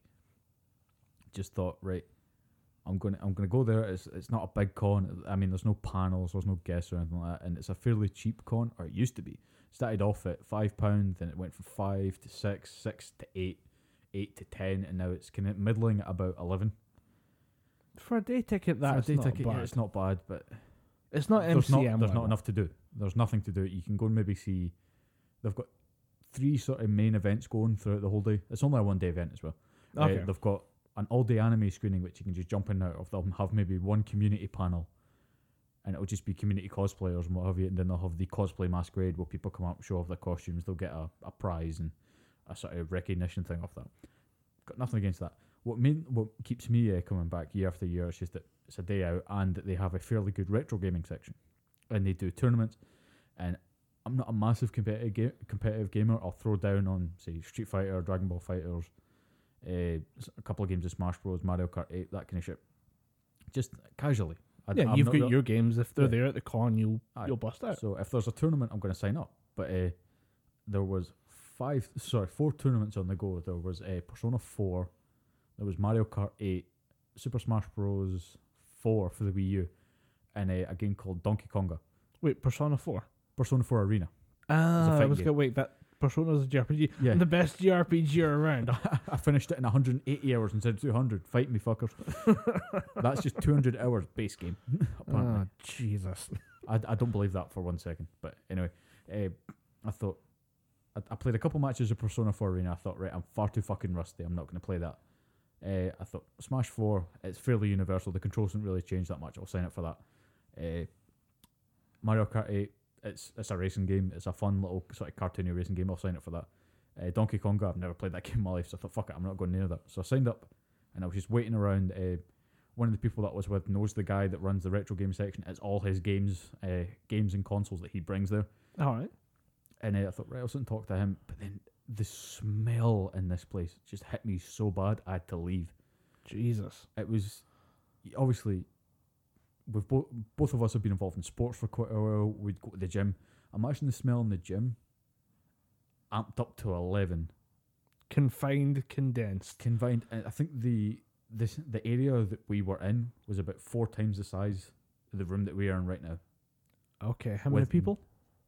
Easily about 150 odd people in this room. Oh, no. And it was disgusting. I mean, some guy came up to me and put his arm right around me and said, all right, we're up next in the Smash Bros tournament. You're going to be my first fight. And I went, what is that smell? First and foremost. Like, I wasn't even trying to be like, yeah. Why is my shoulder slimy? It's just, it literally put his arm around me and I just went, you know when you kind of do the sneer? I just went, seriously, what the fuck is that smell? And he went, oh, these are my work clothes. And I went, you're in cosplay as one character and you wore your fucking work clothes. Did you wash them? He went, no, I've been doing 8-hour shifts all week. And you didn't think to fucking wash your clothes? And I went, dude, get your fucking hand off me. Dude. I actually got so bad I dropped out of the tournaments. Really? Dropped out of the tournaments and I went fucking home. It's a weird thing of like when people smell that bad, Yeah. it gets on you. Yeah, but then it wasn't it wasn't just in that particular room. It was all around the con. Huh. It was just the horrible bad smell permeated the area. I just imagine it's just the fact that the horde has been there. Yeah. And the smell has just stayed. Those people are long gone. Yeah. The smell is smell still there. lingers. It's still stuck in the fabric on Yeah. the stalls. And it's because it's a smaller con, I think people don't think the usual rules apply. And the usual rules for a con are cosplay is not consent, don't be a dick, wear deodorant. All 3 of these rules were broken. Oh, no. No one wore deodorant, and it was disgusting. Male and female. I'm picking on fucking everybody. Genuinely, the only nice-smelling female there was during one of the panels that I went to thinking it was something completely different, was 2 community cosplayers that actually competed in a tournament in Japan. All right. So I was kind of interested to hear their process, how they built their sets and how they recorded. Kind of walked into a winner there. Yeah, I didn't want to be there. But the fact that I stayed there for 45 minutes, I thought, oh, that was kind of worth it. It was good to see their journey, good to see what they did to get to where they are, get to that sort of competition stage. They were there dressed as Super Saiyan 1 Goku. The dude, because dude was fucking huge. Like, his cosplay name is, I think it was Minnow Fitness cosplay. Okay. Dude was jacked and he was there as Goku. And I think it was either his girlfriend or his partner or whatever it was. She was dressed as Super Saiyan 1 Gohan. And the kind of, the white Chinese shirt and the sort of baggy shirt. The casual his original get up when he first becomes Super Saiyan, and he's just wandering about as a Super Saiyan, so then get used to the power level. Oh right, there's a proper name for that white sort of formal Chinese shirt, but it evades me. Genuinely, yeah. For some reason, I just thought of when he was a kid, but obviously he's not Super Saiyan 1 then. What the fuck is it? It's just when he emerges from the hyperbolic time chamber. Oh right, because. It's run about that arc. It's the couple days. It's the days off before the Cell Games arc. It's that kind of. It's those episodes where Krillin says, "Goku, he's still Super Saiyan when he's sleeping. How can he be so peaceful and so serene yet have this awesome power?" It says, "Oh, he's aware right now. He knows what he's doing," and he hucks the rock at him. And it hits him, and just Goku goes, "Krillin, what the fuck are you doing? I was sleeping, you jackass." But yeah, they were dressed as those characters, and talking to them at the end, I was just saying that's pretty amazing. Like, how did you do it? How did you kind of motivate yourself to do it? That's what I wanted to know. And just I didn't plan on staying and talking to them for that while, but I soon spoke to them for about 15 minutes because the two of them smelled amazing. You were just relieved. You're like, I was just like, you were aftershaving, lady. You smell amazing. you're you're dressed as two of my favourite characters from anime. I can sit and talk to you for a while. And he went, well, anyway, we need to get going. I was like, Please don't leave. You smell nice. Then it kind of hit me. I was like, shit, I've been here for 15 minutes. I should probably get going. I was going to say, you would have said, oh, please don't leave. You smell nice. But at that point, consecurity would like a word, please. Just, speaking of consecurity, I think I touched on it briefly before we started recording the show in the kind of preamble. But obviously, cosplay is not consent. I will hammer that into anybody's head that listens to this podcast or even listens to me in general. Cosplay is not consent. But that goes both ways. If you're in cosplay, that does not give you carte blanche to do whatever the fuck you want. I seen a Joker cosplayer, gender undefined, because let's be gender neutral about this, who was on the bigger side, who's seen a Tom Holland Spider-Man cosplay, and the guy put some time into his appearance. The guy was fairly well cut, had that kind of swimmer's body, had a bit of definition to him. Yeah. The Joker cosplayer couldn't help themselves and ripped a free hugs sign from their friend's hand and ran over and just grabbed the Spider-Man cosplayer, like, inappropriately. All right. As in, hand on junk, other hand on peck, and the Joker cosplayer just said, oh, I love your costume. That's all you, that's not a muscle suit. At this point, the Spider-Man cosplayer, who was in a full sort of morph suit onesie thing, ripped the mask off and just shouted, security, get this fucking crazy bastard away from me. Security just went over, grabbed the Joker cosplayer and said, name and it's like name and address so we can serve you with this information, and if you come to this event again, you won't be allowed in and we might actually start police proceedings. Well, that's it's good to know that that's the level it goes to. Yeah, but no, it's blanket. Cosplay is not consent anymore.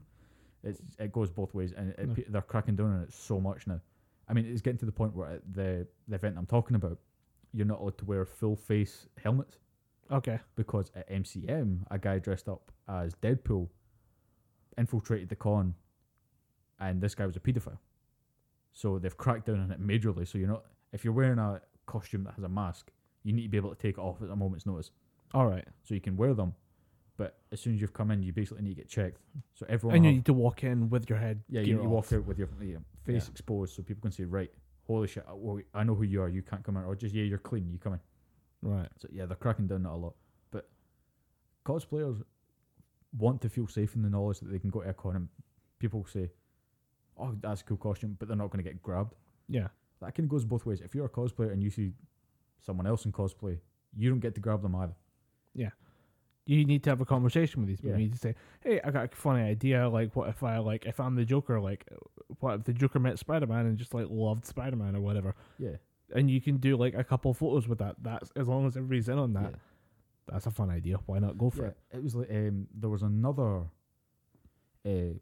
black suit Spider-Man cosplayer that was there. And I know the person that was taking the photos, I know the guy who was never meant it in that kind of way, but people were sending this guy shit saying, did you I'm going to hazard a guess and say you didn't ask for permission to take these kind of photos. I'm pretty sure that the women that you're holding were completely against this. And he actually had to go and make apologies. He's saying, look, I was just trying to recreate one of my favourite pictures. It was Spider-Man holding Gwen Stacy. That kind of, the kind of Batman holding Robin type Death in the Family type picture. I wanted to do something like that. Except with holding sort of female cosplayer, people dressed as, Gwen Stacy. Oh, yeah, Death of Gwen Stacy is Spider-Man, on his knees, holding, cradling her. Yeah. In his arms. Yeah, he wanted to do something like that. Apparently, people were getting really, really antsy about it, and then he just went, but I asked everybody. Yeah, you can't, unless you have Rohypnol or, chloroform rag, you can't get somebody into that position without consent. Yeah, unless you're just ridiculously shredded and get in and out and can hold them in that position while someone takes a photo. Yeah. But people were giving him shit over that. But the Joker cosplay got away with it. Not a fucking thing said. So, yeah. Yeah, I'm completely disgusting. Done. I'm completely done with that event. And it was a shame because it was one of the, obviously there wasn't a lot to do, but the gaming section of it kept me coming back. The people that ran it, got a lot of respect for them. I know a few of them. It was a good thing that they tried to get a competitor to the main MCM convention going. But if that's how the people conduct themselves inside the convention, I want nothing to fucking do with it. I wonder if you can really write off the convention for that as opposed to the community or like a rogue, because if it's one or two people who have like caused issues. Yeah. At a certain point, you got to play the numbers game and say, in all fairness, if I got 3,000 people in a room, what's the odds that one of them, or 3,000 nerds in a room, what's the odds that one of them isn't quite socially well adjusted? Yeah. And the thing is, I've been asked to, help do things at this con, because the announcement they have for the cosplay masquerade is literally, and here we have Goku from Dragon Ball Z, Kamehameha. Let's get it on. And just the guy's just so boring and monotone. It's just they know that I used to do the podcast, and like, do you want to inject a bit of life into it? Do the announcer? And I went, no. What is wrong with an ASMR announcer? Yeah, but no, literally, he wasn't. Hi, we're here at the cosplay event. Here's our first competitor. Oh, that's a nice Joker cosplay. They went a bit too far with the makeup though. They look a bit like a clown, but I suppose that's the effect. I suppose that's the air you're going for with the Joker Prince. Yeah, it's like the clown prince of crime. Yeah. Ah, look, a rogue Harley Quinn is taking the stage, And she's just carefully jingling a bag of marbles. Does that make you feel sleepy? Yes, a little bit. And strangely aroused. ASMR is just porn. It's just soft core porn. They're looking at the sort of wavelengths. It's gone It's from just I'm gonna have to nothing. just take that out separately, gonna have just to cut edit that that, out. take that out, normalize everything else, and then just leave that little hey in there. Yeah. Jesus, that's going to be fun to edit. Yeah, it'll be good. If you were actually talking about Rooster stuff, they did at one point for some reason they joked about doing ASMR, and it got weirdly sexual, weirdly fast I can imagine. with the members of Achievement Hunter, and it's now So who's in Achievement Hunter? Is the it guys who Jeff get Ramsey? involved in it are Gavin Free, Michael Jones, and Ryan Haywood. I And know two of them. Ryan Haywood is the boss. That's the best way to bring it. He is just he's awesome. I love Ryan. He's fucking hilarious. He's Cool. the guy who, like, when I was getting into Achievement Hunter, I was like, it might not be for me. And then hearing him, he had this weird dark sense of humor for a while because he had a kid, and he wasn't sleeping, and he has a really weird habit of flubbing words. And it sleep deprivation is going to darken that sense of humor. And as someone who I think I might have some kind of speech thing, because every so often I'll say words wrong. I think that's just You have where no idea we're how much from. I'm concentrating right now to get these words properly. There's been like a running series of jokes about him flubbing words, and as you know, it's just our dialect where we're from. Yeah. We speak faster than we really think, Yeah. and that's why there's a lot of ums and ers and little likes and weird things that we fuck up in the middle of sentences, and it's just because that's who we are. Yeah. He was just sleep deprived, and he was going fucking manic. I think the Scottish are the worst people for sentence elongation on this as well. We'll throw in an or maybe, or kinda. That's brain buffering. That's what Yeah. I think of it as. It's just your brain needs about a half a second to think of the next word that shows up. Yeah. But he's awesome. I fucking love Ryan Haywood.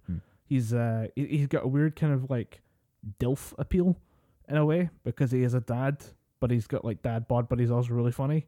I don't know what it is, but the community that favors him is weirdly like cute about it. Like it's almost like if it was any creepier, it'd be a problem. But I think they've just hit that sweet spot of like creepy inappropriateness that's kind of funny in a way. And I'm just like, it takes one little fuck up and all you people are going to jail.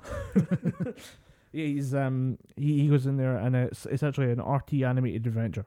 And it's like a 2 or 3 minute clip of them. I'll actually show it to you before you leave. Cool. But it's just them doing the ASMR bit, and I'm fucking howling laughing at it. Speaking of howling laughing, do you remember Lee Evans? We were talking about comedians earlier. Yeah. Lee Evans had to retire because I think he had a condition where basically meant he was aggressively sweating. Well, he's coming back. He's coming back. Yeah, he was in Graham Norton. Was he doing? Is this a week ago? farewell tour, or is he I just don't know. 'Cause he had It's to quit for medical reasons. He had some condition that he basically was meant touring non-stop for ages. Yeah.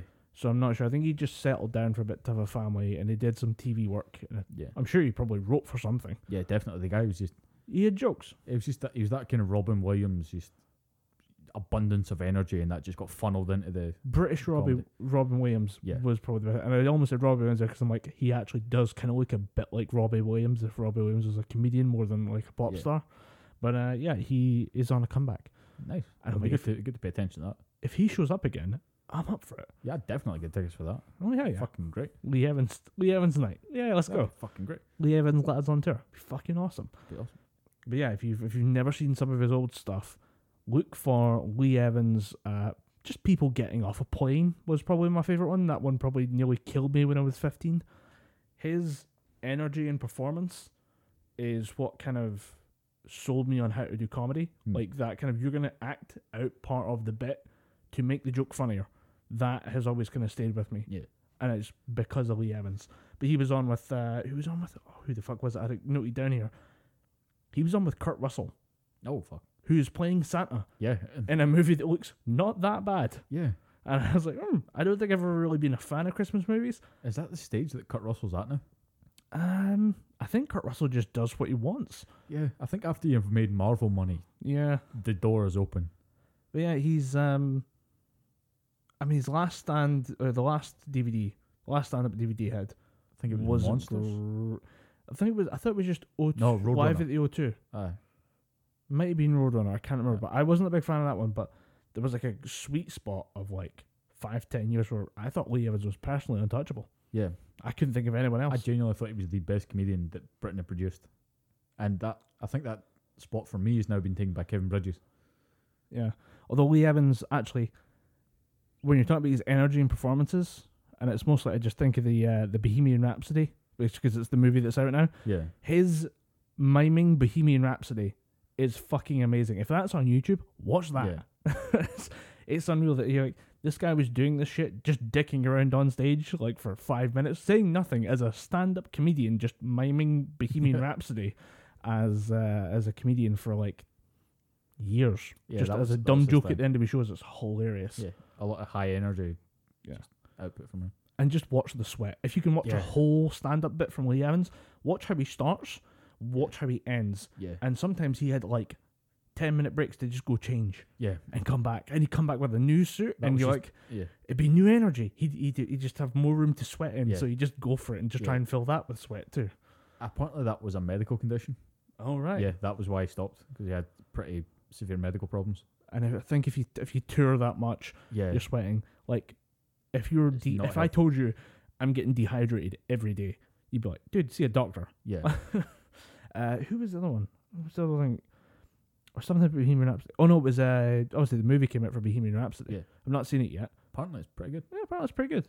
Although somebody was annoyed that like he's miming. I'm like, do you really want to see a guy try and be Freddie Mercury whilst being Freddie Mercury? Like, just let him mime. As far as I've not seen many interviews with Freddie Mercury, because obviously it was a bit before my time. Yeah. But oh no, they're talking about miming the singing. Yeah, I mean, but just in terms of his sort of eccentricities and his little sort of nuances from the character, apparently the guy that plays him in the movie got that shit nailed. So he got 98% of the character. Yeah. You can let that slide because no one can hit those notes. It's like trying to get someone to sing the same way as Frank Sinatra. People will get close. They're never going to exactly emulate it. Freddie Mercury apparently had a range of like 8 octaves. Yeah. And I'm like, that's almost impossible. Yeah. Motherfucker, that takes some doing. But they're he's miming. Although I did hear that somebody left a screening of Bohemian Rhapsody because it was a bit too gay.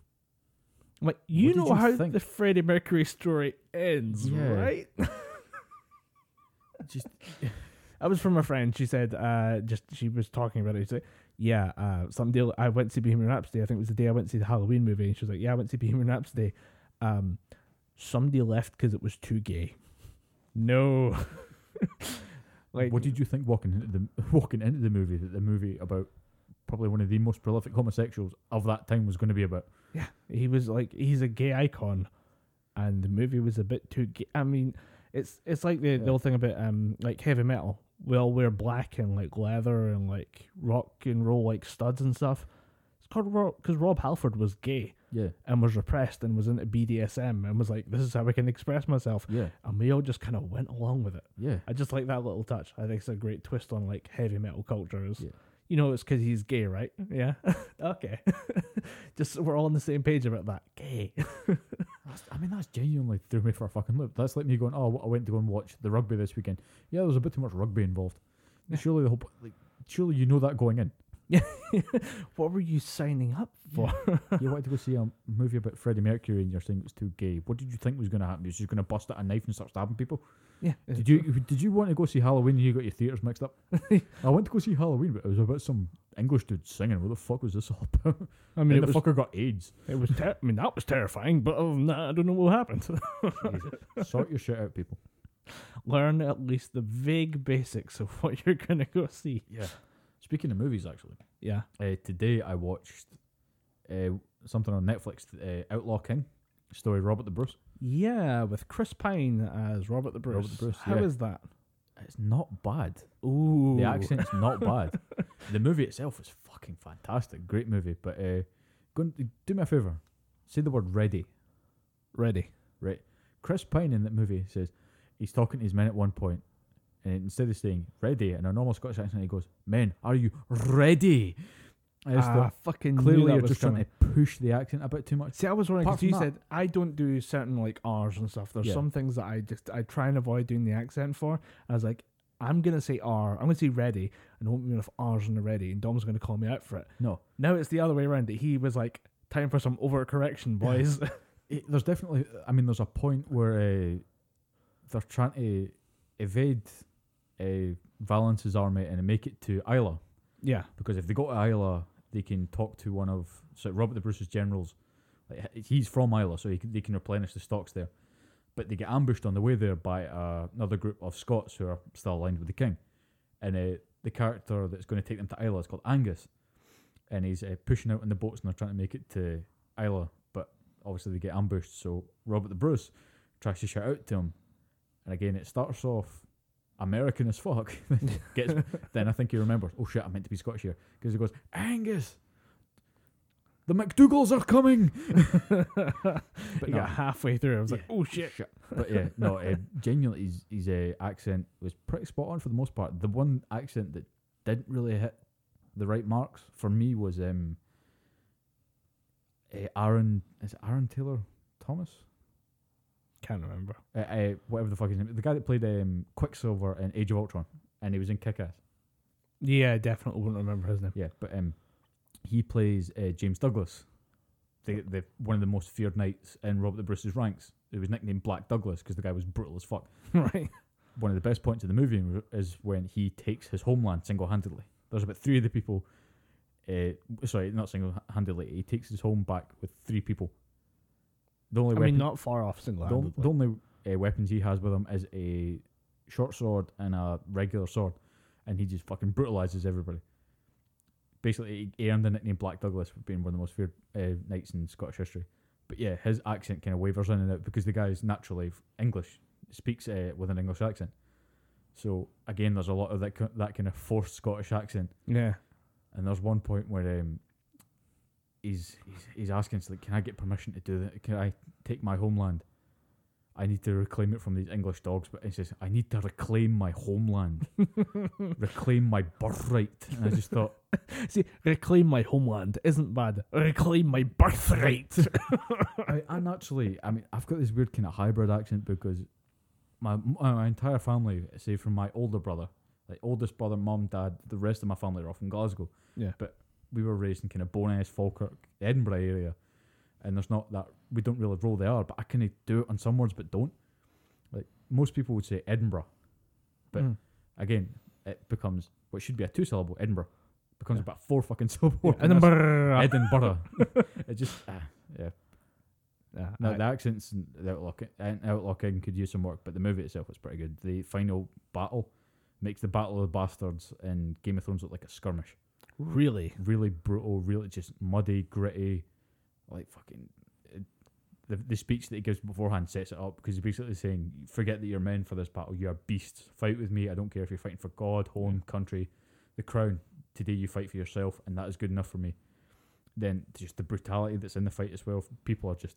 It's not a clean fight. It's a Game of Thrones. It's fantasy or historical fantasy. Yeah. Now that Game of Thrones is out, where we can just hack people apart and say this is as close as we can get to what actually happened. Because when you hit somebody with an axe, they don't just go, "Oh, I'm dead now." That guy is lying on the ground screaming while the next person steps on his chest. Yeah. And also, they actually used a few locations nearby. Oh, They filmed some of the scenes that are set at Scone Palace were filmed at Linlithgow Palace, just along the road from where we are right now. oh, really? And then Oh, there's a shit. scene where Rob the Bruce's wife is basically put in an iron cage, and basically just kind of left to rot on the outside of a castle. That was shot in Blackness. I mean, if I wanted to film a desolate wasteland, Blackness is where I would go. Blackness, yeah. Do you remember when they filmed Doomsday? Yeah, that It's a zombie apocalypse movie, yeah, and but it's Scotland basically gets sealed off, yeah. and it turns into like Mad Max, but with Scottish people. There But was nobody somebody- usually driving; they're just running around punching each other. Yeah. It's brilliant. There was somebody. I want to say somebody like Bob Hoskins was in that movie. I can't remember anyone famous, but it's a good movie. The only thing I It's worth remember watching, though. was the woman that played the main character in Underworld Rise of the Lycans. Yeah, she's in there. She's in it. Right. Not Kate Beckinsale. Kate Beckinsale. Yeah, it's knockoff Kate Beckinsale. Yeah. It's Kate Budget Beckinsale's Kate busy. Beckinsale. Kate Beckinsale. I enjoyed that movie. It was a weird one, but it was just like, okay, now you're gonna fight a bear. Where in Blackness Castle? Okay, Okay, why? why the fuck you? That's why. And probably the most forced segue I can think of. Speaking of vampires, you watched Castlevania season 2, didn't you? Yes, We haven't spoken about that. I had a good time watching that. It was a really good one. I've been waiting. The original plan was to watch it with my brothers. One of them was a bit ill.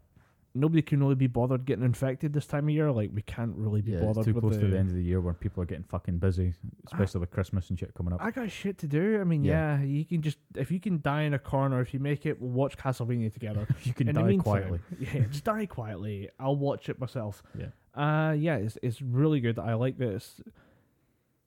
It sets the scale appropriately in season 2, and I think we need to try and say spoiler free because I want other people to see this. Yeah. And if you're listening to this podcast, you should be watching it Yeah. too. But I want to just say, take the time to go watch it because we're about to try and talk about it without spoiling it. Yeah. I think just in general, I'll probably talk about my favourite parts of the show that aren't really spoiler, just the kind of Yeah, the character moments without, going too far in depth. yeah. I hadn't seen the first. I didn't rewatch the first one, which I maybe should have. But even then, I still do quite enjoy the fact that it picks up like within seconds of the finale. The first one, I think it's like the morning after season I think one. it's a week after season 1 wraps. Yeah, I would give them time to get rid of all the bodies because season 1 ends with a bit of a mess. Yeah. And we had A wee bit of scrape. a wee bit of rumble outside Aye. the church. Wee bit of sushi. I was kind of disappointed. Well, I mean, I was gonna say like a character from the church shows up later on. I thought they were going to do more with him, but then I remember they actually do some pretty significant stuff with him. So I'll just shut the fuck up. But yeah, several characters come back. There's a lot of new characters get introduced. Yeah. And Well, it's good. It was for me. I haven't played the games. It was good to see a few important characters for the games get brought in there, and a few who new did you characters. recognise? I recognised obviously Carmilla. Yeah. She's a huge part of the game. She just seems to be like that name. Carmilla seems to show up in a Yeah. lot of vampire fiction. I Yeah, need like to try the and Blood trace the Count. origin. Yeah, The Blood Countess is her nickname is. she's badass. Yeah, like she's her. pretty badass. She basically, Fucking scary. yeah, she just steps in and goes, "Right, put your dicks away. We're going to do this right." It is time for Machiavellian schemes. Yeah, it's time for thoughts. Uh, Brain power. they, Carmilla was from the games. Hector and Isaac, Yeah, okay. I'm The, glad to know those guys are in the, the games. Devil Forge Masters. They're Yeah. in it. They're fun. Yeah, Hector is actually kind of a good guy. I like that there's Isaac's the a com- dynamic between them as well. Isaac is just every bit as fucked up as you see him in the show. Obviously, you get to see more of him being, an actual proper show. The vampire generals aren't in the. I figured in the they were game. just added for Yeah. kind of flavour, just to say, Yeah. look, the vampire society spreads out really far. Yeah, It's Dracula's really got thin. his generals. Yeah, it's thinly spread, but it's far spread. Yeah. Hence showing like a Japanese one, a Chinese one, an Indian one, and then like a couple of European guys, Yeah, and Gottbrand, the Viking guy. yeah, Godbrand. We'll get into that. I thought it was pretty cool, but it was more. I could have swore he'd been in a game, but then I think I was combining him with Cornell from Lords of Shadow, All right, yeah. just because they kind of looked similar, or they had. Yeah. I'll go back and thinking about it. They don't actually look too similar, but I think I just didn't really. I They've thought got the they same attitude of were, like, they've got the same. Just I'm fuck it. immortal killing machine. Why am I having fun with this? And his chase scene through the woods is a scene where he just says, "I'm going out hunting." Yeah. Or it might be in his origin story where he, like, it's No, a that's just cutback him to going his- out hunting. Oh, he's just out for a laugh, and Yeah. he just decides, "I'm going to use a guy as a snowboard." Yeah. And while I'm riding this snowboard human being, I will kill 3 other human beings, Yeah. and I will laugh the whole time doing it. It's fun. It's a good Yeah. scene. So it's very well animated as well. Yeah, It's the one thing about this show is it's Really well animated. gorgeous. The energy effects and the flame effects are fucking great. Even just little Yeah. things like character movement or like lack of character movement, like Yeah. Dracula sitting on his Oh. throne and just basically refusing to move, Yeah. or just being completely fed up with this. Yeah. The voice acting for him is phenomenal. Yeah. Graham McTavish? Yeah, he knocks it out of the park. Yeah. He gets the authority of Dracula right, but he also gets the fact that he's fucking done with this. Yeah. He doesn't want to do this, but obviously humanity needs punished because they killed his wife. Yeah. Dracula is so far above this petty bullshit. Yeah, he's fucking done.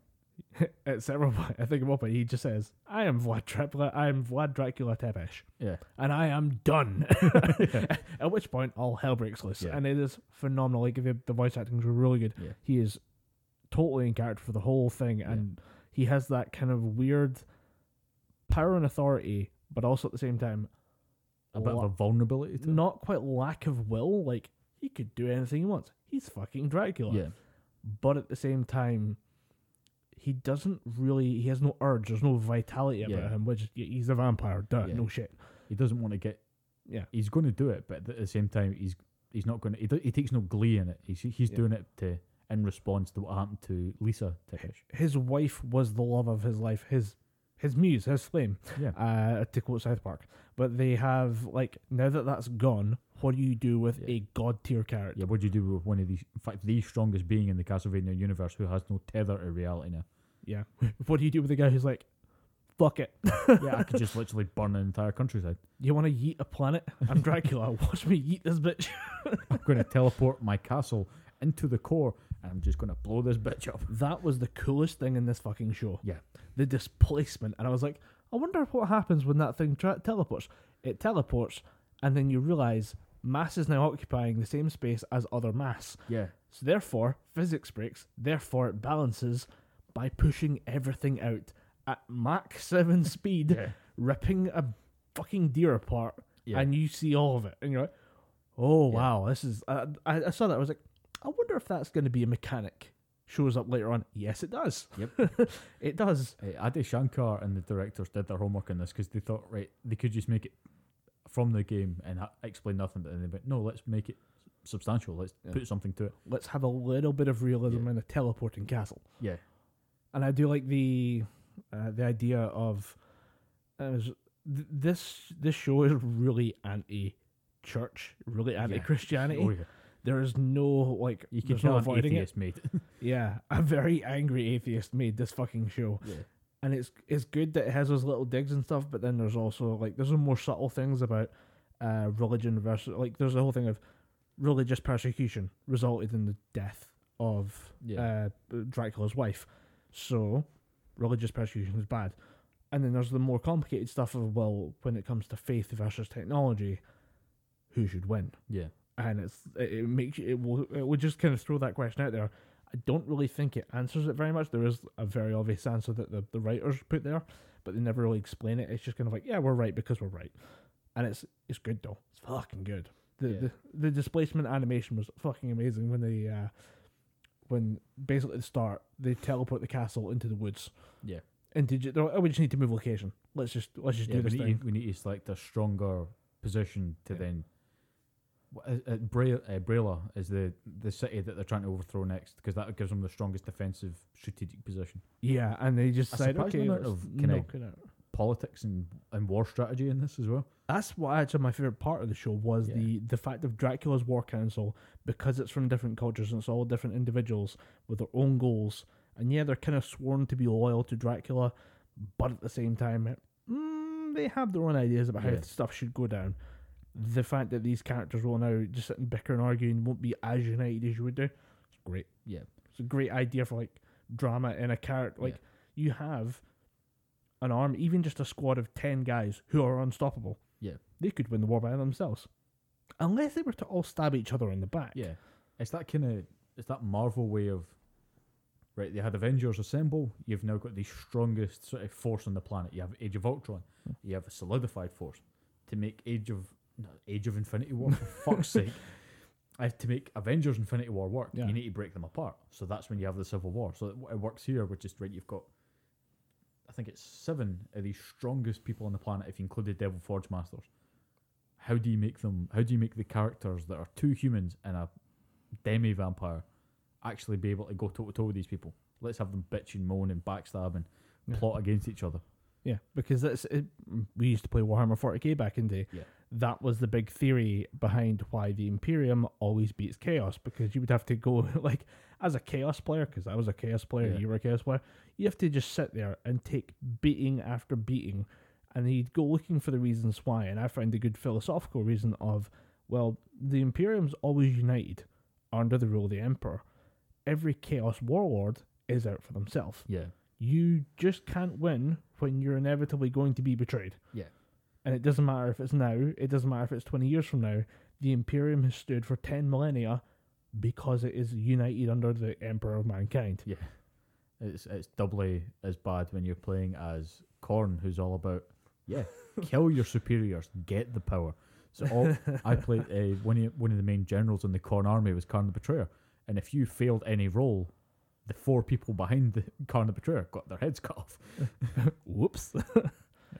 I like that idea of you pit the people who are too powerful, who, if they wanted to, they could win. Yeah, they could just glass the planet or glass the area. But because they are so broken, their pursuit of power has left them so broken, or something in their past has broken their minds, they just can't work as a unit.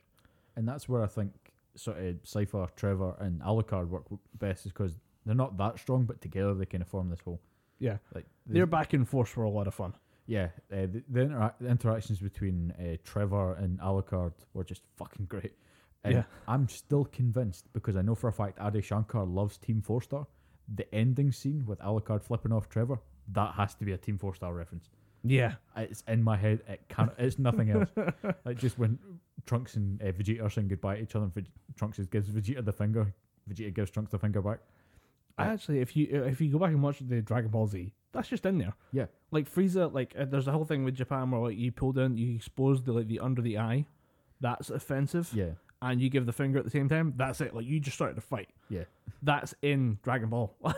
Frieza does that to people, and that's how he, like, pisses people off. I can't remember who else gives somebody the finger. I think Goku gives somebody the finger. Trunks gives plenty of people the finger.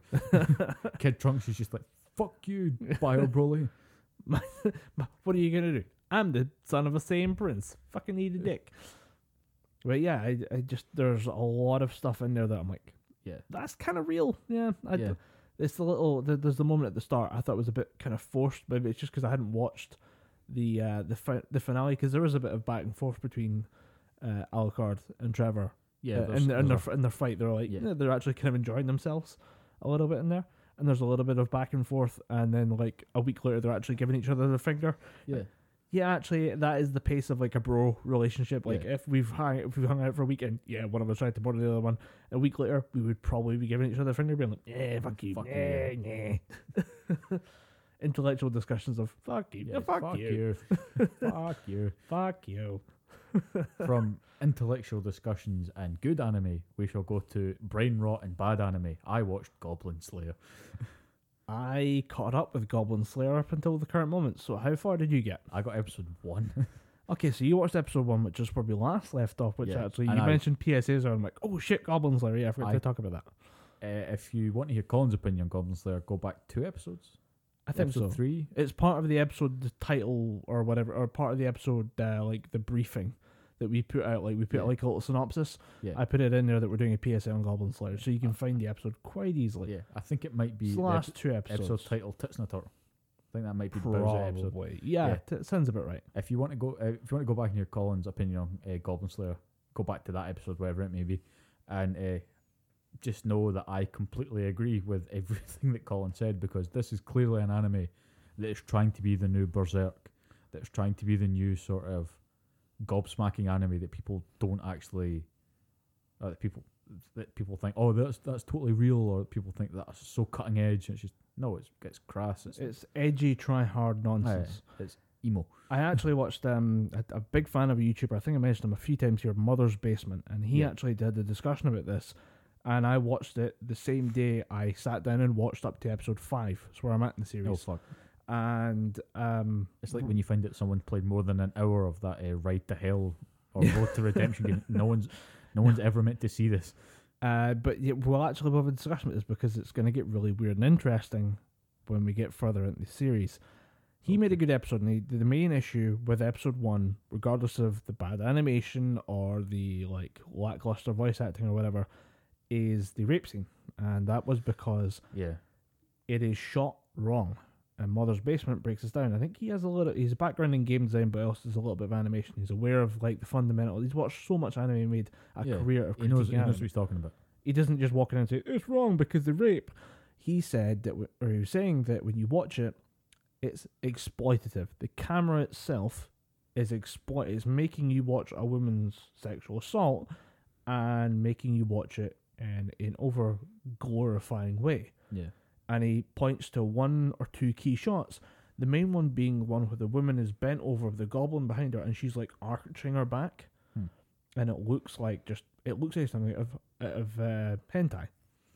So he said, what I'm going to do, I'm going to show you, this is the clip. This is just part of the clip. I'm not going to recut it. I'm going to take out the one shot of her with the arched back, looking all wrapped up and weird. And you can see a lot of her ass, a lot of her tits, and you can see all of her skin. It's an exploitative pose. I'm going to take this out. Tell me, does the scene seem any less horrific, but is it also any less watchable? It's a much more watchable scene without this one shot.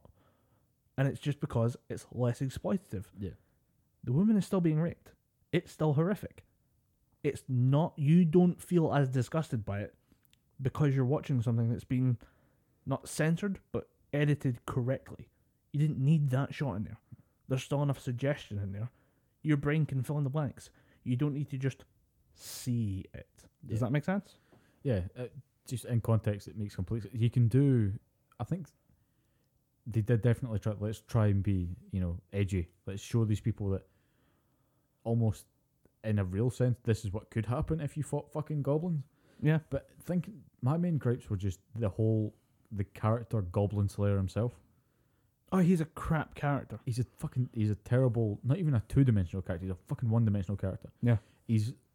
I think they say that he's silver rank, which means he's about level 80 or something. Yeah. The fact that he's sticking to fighting level 1 to 5 enemies shows that, the event that caused him to, hunt specifically goblins has to be some kind of fucking severe event. Yeah, you've already, my thing was to be well, how would you feel about learning that he has PTSD? He has a very specific event where his hometown was just annihilated by goblins. And that's why he hunts goblins. But you've already caught, you were just now if I was to write this character, it would be because he had some kind of issue with goblins relating back to a horrific event in his past. Yes, you've already gotten there. Yeah, I got that from episode 1. I didn't even feel the need. And what kind of... This doesn't take a writing class. Yeah, that's one thing. This thing is just basic. Is base. It's just what can we do to grab people's attention? Episode 1 was base and crass, and that's because it's episode 1. They're trying to grab people's attention. We're going to get really annoying here and say it actually turns out okay for the next 4 episodes. There's one little bit more of kind of crass, unnecessary nudity. It's not as tasteless as episode 1. They find an elf chained up in a dungeon and she's naked. You're like, okay, well, we didn't need that. Doesn't add to the story. Yeah. Yes, she's chained up by goblins, but 30 seconds later, an actual goblin shows up. Funnily enough, it gets killed by the Goblin Slayer. Who'd have thunk it? Yeah. And it's like it's his job. Yeah, on with the show. And then they fight an ogre.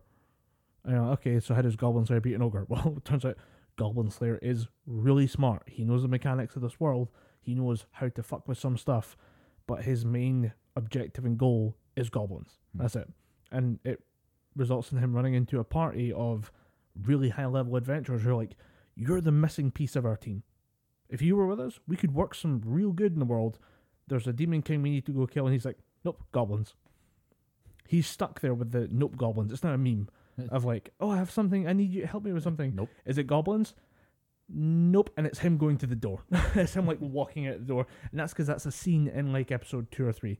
Have you know the girl behind the counter? She's like I think she's the guild clerk or the something. guild girl. I think she Yeah. actually just might be guild girl in the fandom anyway. Guild wife. She is she's the recurring kind of like, she keeps getting knocked in just because she's not. If she doesn't help Goblin Slayer kill goblins, he doesn't give a fuck. Because he's so focused and like machine laser focused on the idea of just slaughtering goblins that unless you're helping him do that, he doesn't give a shit. But the rest of it, like once you get past the initial kind of like shocking episode 1, you're left with a not bad fantasy anime.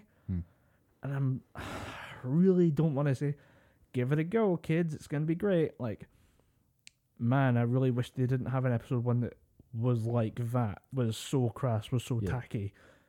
I mean, it's wormed its way in now. We're now stuck with it. I'm stuck with it definitely as like a Reddit fan who like follows, I think I'm on about 4 or 5 anime subreddits, and they're all like Goblin Slayer memes, and it's all about Goblin Slayer news and episode discussions. I'm stuck watching it. I'm gonna watch it all the way through the end. If it wasn't for episode 1, it'd be a good anime. So yeah, I'll probably give it a miss because like I've probably said previously, I'm not that big into the old anime sphere now. But episode 1 was just enough to make me turn away from it. I would not blame anyone for that, and I'm not gonna say no. You need to power through. What's on the other side is totally worth it. Yeah, because there are shows I would do that for. There are shows I would say, look, episode 1 or 2 was crap. Yeah. However, a couple episodes in, once you're in with the characters, once you're in with it, you can actually go back and rewatch like the original episodes and be like, okay, more of that makes sense now that I just know the characters. Yeah. I always said Rick and Morty was my best example of that. Episode 1 and 2 Rick and Morty are not good. Yeah. And I like stuff later on once you kind of get where Rick's at and what his mindset is and what Morty's going to do. Yeah. Episode 1 and 2 make sense, but didn't make sense in the context of being episode 1 and 2. That's never going to change for Goblin Slayer. I kind of doubt it's never going to change. But I think it's not bad. It's not like it's episode 1 was cringy, try hard, edgelord material, but the rest of it seems to be stacking up pretty good. There was a weird like character moment and it was like that actually kind of makes sense. Everyone's sitting at a camp, hanging out after an adventure, and the lizard guy has never tried cheese before. So they feed the lizard guy cheese, and he freaks out. Yeah, that makes sense. There's like a weird logic to this world. It sounds like at that point they're just trying to, we've got all these heavy scenes and all these violent scenes. Let's just try and inject a little bit of light in there. Yeah, let's remind everyone you're watching an anime. Yeah, it doesn't need to be so serious. Yeah. So yeah, I mean, I'm just probably going to say no. Yeah, I'm giving that a miss. I'm not going to recommend. I've got other shit to watch, other shit to do. I'm not going to recommend it. I'm not going to be like, you guys, you got to check it out. It's this hot new thing called Goblin Slayer. Yeah. I'm going to say, if you want to watch it, go for it. If episode 1 shocks you, you're not alone. If you're going to just keep powering through it, I'm going to watch it anyway because I'm stuck in this sphere of influence. So I'll watch it, or I might as well. But yeah, it's there. Yeah. And it's not going to leave now. We're kind of stuck with it. Yay. It's not as bad as Darling in the Franxx from last year. The fuck is that? Darling in the Franxx was the greatest show for 19 episodes. And just became horse shit for the remaining. In episodes 1 through 19, you're basically just told the story of a group of people who are teenage mech pilots who pilot in male and female pairs. Okay. There's a little bit of a weird sex thing going on, which is really weird when you remember that they're teenagers. But there's like this weird X element of 02, who is a human monster hybrid who is a phenomenal pilot because she's human monster pilot, like hybrid thing. They have to fight this enemy called the Klaxazors, who are from the core of the planet, kind of like Gears of War style, where it's like they're this old force that's come back to reclaim the planet. They were the original inhabitants of the planet, and now they're clawing their way back out. Kind of like the Subterraneans in that one episode of One Punch Man.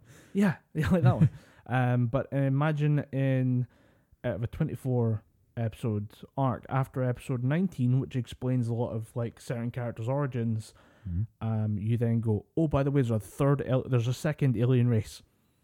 and we're going to deal with it all in 5 episodes. Right. The scale of the plot escalates so fucking fast. Do you remember, you seen Gurren Lagann? Yeah, Sorry, Toppen Torn Gurren Lagann. I don't fucking care anymore. I couldn't make it past episode 6 when I'm Kamina dies. I'm glad to hear I'm not the only one. I do not like that fucking show. No, I get so much shit for it. Not me too, because it's apparently one of the... That and Death Note, people give me so much shit for not liking. Death Note was pretty good. The ending, it makes... Wait, which ending? No, because there's 2 ways to watch that show. Because there's 36 episodes, and you can stop at episode 26 or whatever, or 37 in total, and you can stop at episode 26 or 25. 25, you end at 25, you get the perfect ending. Death Note ends as one of the best anime of all time. You watch those last 9-10 episodes, yeah, it's a shit show. Well, the ending 36 episode 36 ending where they enact the plot to put in the fake Death Note. Yeah, that hit me as that would never work, because Light has studied the Death Note to such a degree that he'd be able to discern a fake from a real. Yeah, you'd assume, because he's one of the smartest beings on the planet, apparently. Yeah. The issue actually with Death Note is the same as what happened with Darling in the Franxx. You have the original plot for Darling in the Franxx, it's episodes 1 through 19. Mm-hmm. Death Note is 1 through 25. Where you have the original enemy, the original hero, the original villain, the original like cast, the story, the plot line. Yeah. And then those last like 10 episodes of Death Note and the last 5 episodes of Darling in the Franxx, the like unnecessary escalation of like amazingly hype cliche finish. Oh, right. So you're talking about the first, I think episode 25 is where L dies? Yes. Yeah. If you end it at that... If you end there, amazing. Yeah. 12 out of 10. But you take those extra episodes at the end, completely fucking unnecessary. Now there's 2 L's, but Light defeats them at half the time. Yeah, there's 2 L's that take half the amount of time to beat, and there's also 2 Lights, because he enlists the Mikami, the prosecutor, who just goes Harley Quinn. Yeah, he finds Harley Quinn, the male Harley Quinn, who just goes mental and starts writing everybody's name in. Yeah, that problem of like unnecessary escalation. That's what happened with Darling in the Franxx. Yeah, and it was a fucking nightmare. The community didn't know how to react. Yeah. There was just an absolute shit show. Yeah. And I think the same like scale of shit show happened to Goblin Slayer, but just for episode 1. Yeah. Of everyone just going, "What the fuck did we just watch?" I don't know, but it's time to get angry about it and yell about it. It's kind of, I don't. It'd probably be in the opposite of what happened to Gurren Lagann, because Gurren Lagann for the first 5 episodes was not bad. Then Kamina dies. Then they spent the remaining 8 odd episodes of the most overhyped death ever. First season just going, oh, what would Kamina do? I miss Kamina. Just, you have a giant robot that can combine with other giant robots. Go and fucking fight shit. Yeah. Go and drill people in the face with that weird space drill that you had. The only understandable part of that is when he realizes that the girl Yuki, I can't remember what her name is. Yoko? Yeah, why not? One of those. Yeah. He realizes that the girl actually wasn't in love with him. He was just a kid. She was interested in a man. Yeah. But that man is dead now. And you're all that's left. That doesn't really you don't get transferred over. You don't inherit everything. Yeah, you don't get promoted by like default. Yeah. You know, you're still just a kid. That was the one part I was like, okay, yeah, that's fair. Another thing that bugged me about that is how they said the main character's name. It's clearly spelled Simon, Simon, yet they call him Shimon. Yeah, it's a stupid thing to get hung up on, but it pissed me off. No, that pissed me off as well, because it was people at work were watching it, and they were like, no, you gotta see it. Like, look, the motherfucker is called Simon. Yeah. Why do I have to call him Simon? And I'm like, well, I have bad news. They're like, no, it's because of the pronunciation, blah, blah, blah. And I'm like, no, bad news for you guys. It's Simon now. We're going to call him Simon. Yeah. And we're going to just deal with it, because that's how it's spelt. That's how it's pronounced. There's actually a weird one from Fairy Tail recently that I somebody talked about it on Reddit today. They're like, oh yeah, what about Charlie's new form? And like, how does that influence other characters who are similar but don't have the ability? Is it because they don't have the training? Are they not strong enough? What's the deal there? And then somebody's in the comments like, who the hell is Charlie? And I'm like, oh, it's Carla. In the English dub, it's Carla, but in the like Japanese, it's said Charlie, and it's written Charlie in the subtitles. All right, okay. And I don't know why they changed it to Carla, but she's much better as Carla. Yeah. It makes more sense as Carla, but for some reason she's pronounced like Charlie in the actual like the Japanese voiceover. You're like, oh, okay. But correcting something, I was like, I know stuff now. I'm weaving out. Yay! I outweaved someone. Yeah, give me internet points. Give me all the internet bonus points. We're gonna stop for a quick break, but after I read this story out to you, do you remember a few years back, or it might have been this year, start of end of last year, there was a bakery in Ireland that refused to make a coming out day cake because it came out. They were saying that they refused to make anything that promoted homosexuality because it was against their religious beliefs. I have not heard of this story. No. Well, yeah, it turns out that they lost the case incidentally because they were getting paid to do a job, not up and do it. But yeah, they claimed it was against their religious beliefs. So on the subject of random cakes, there's been you can get a cake for anything now. You can get a cake for sorry your mum got breast cancer and had to get a mastectomy cake. You can get obviously you can get congratulations you're having a baby cake. But did you know that you can get congratulatory baby cakes that show you the horror of childbirth?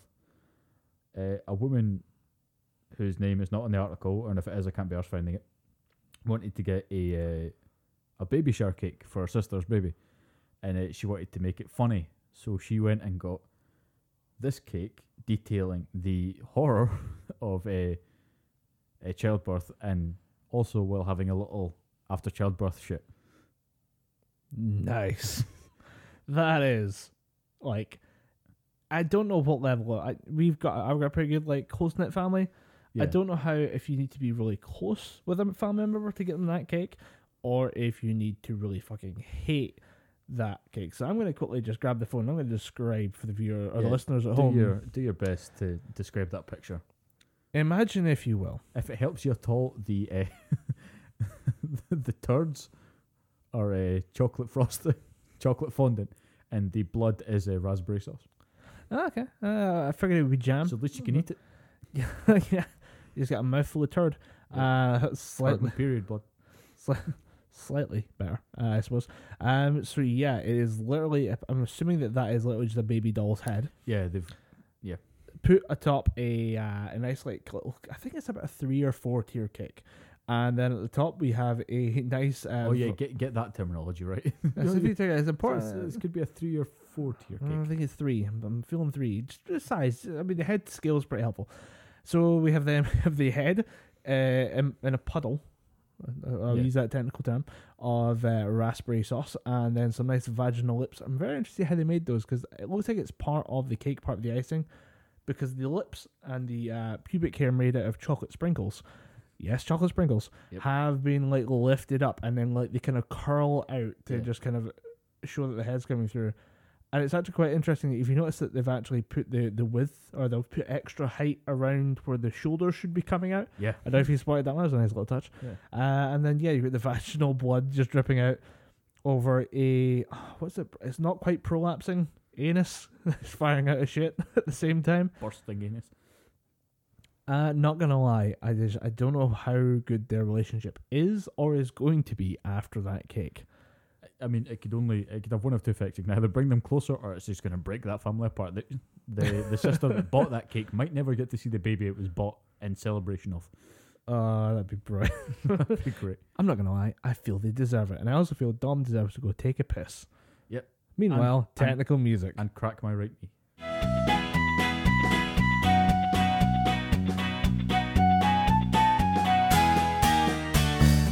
And we are back now that Dom's bladder has been deflated and he's been inducted into the world of Rooster Teeth ASMR. Yeah. It was a weirdly arousing experience. It's a pretty funny video. I was, I just, at the end of it, because it's Rooster Teeth Animation, they do their animation trailer, and it showed the trailer for like season 4 of Ruby. I didn't even know they'd done season 3. I remember they'd done season 1. They're at season 6 now. Jesus Christ. Season 6, episode 3. I suppose it's not an expensive show to make, so they can crack it out. No, it is. It is? It is now. If you watch season 1, you're like, oh, they got by on this. But no, now they're into season 6. It's a completely different beast. And they released their biggest episode to date, where they explained about 90% the questions you ever ask when you watch the show.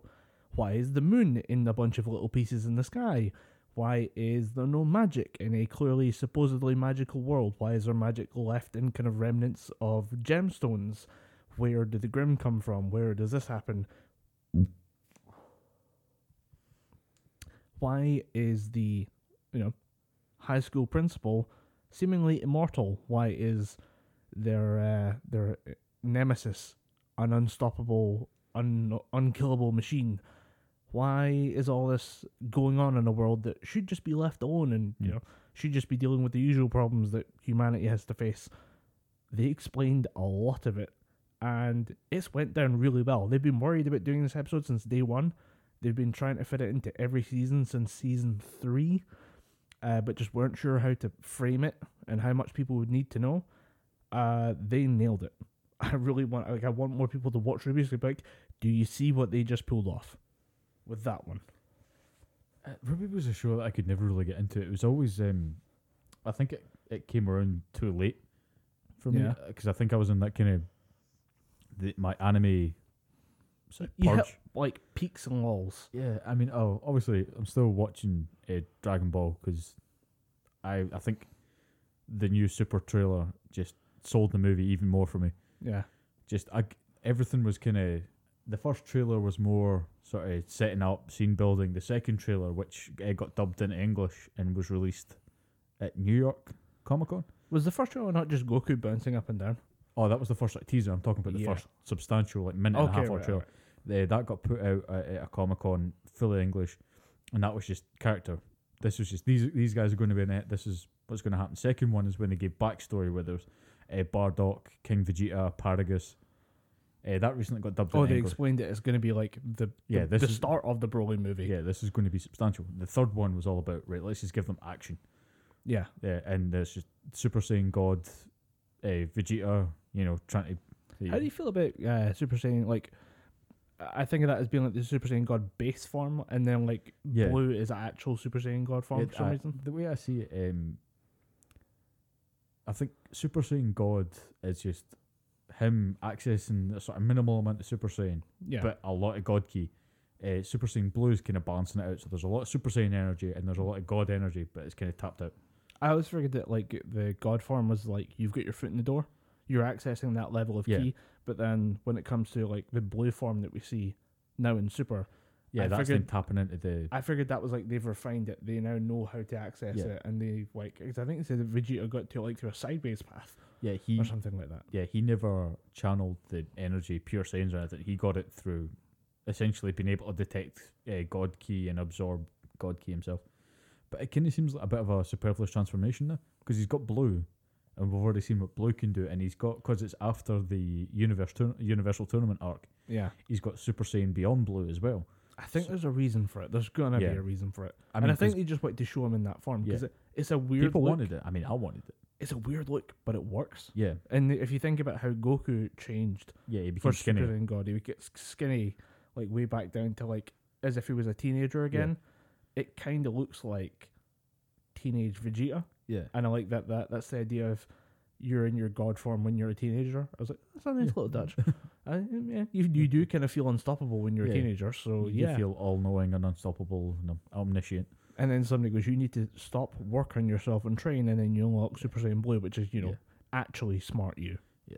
I don't think they probably won't have Vegeta going his new form that he got when he was fighting Toppo and Jiren in the Universal Tournament arc. Which one's that? The last one before Super ended. Okay. Because it was like the exhibition, then Zeno announced that he's going to have the tournament, then Goku had to round everybody up for the tournament. Yeah. Then the Goku Black arc, then there was the Universal Tournament.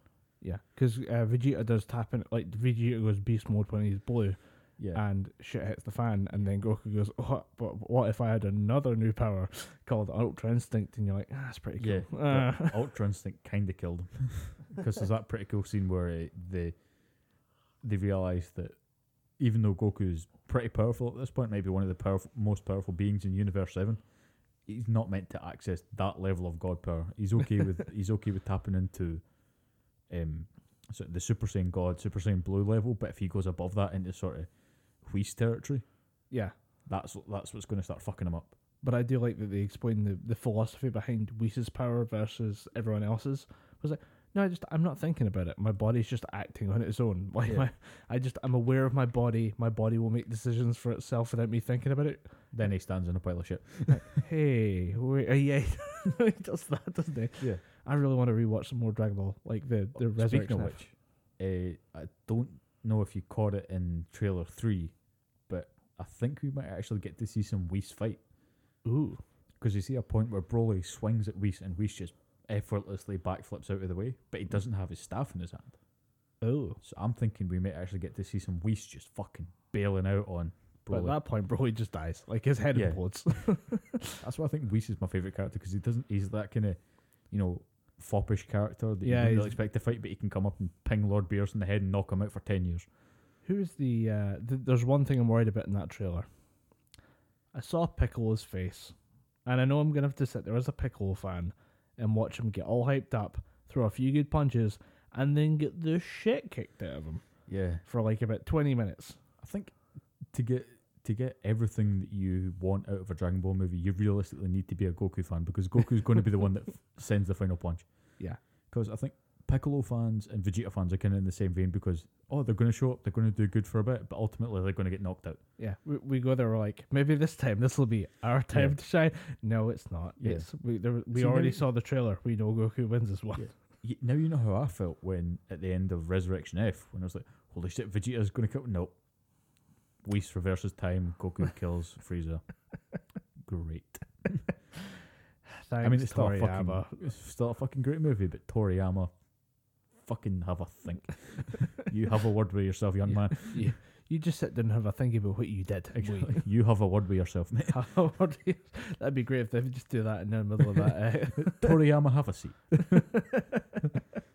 Just sit, have a wee seat, You have sit a in the word with yourself, You sit in the corner, you have a word with yourself, you think about what you did. and you make Piccolo great again. Exactly. I don't care if his baseball hat says "Make Piccolo great again." Yeah. That's funny. Make Namek great again. Namek great again.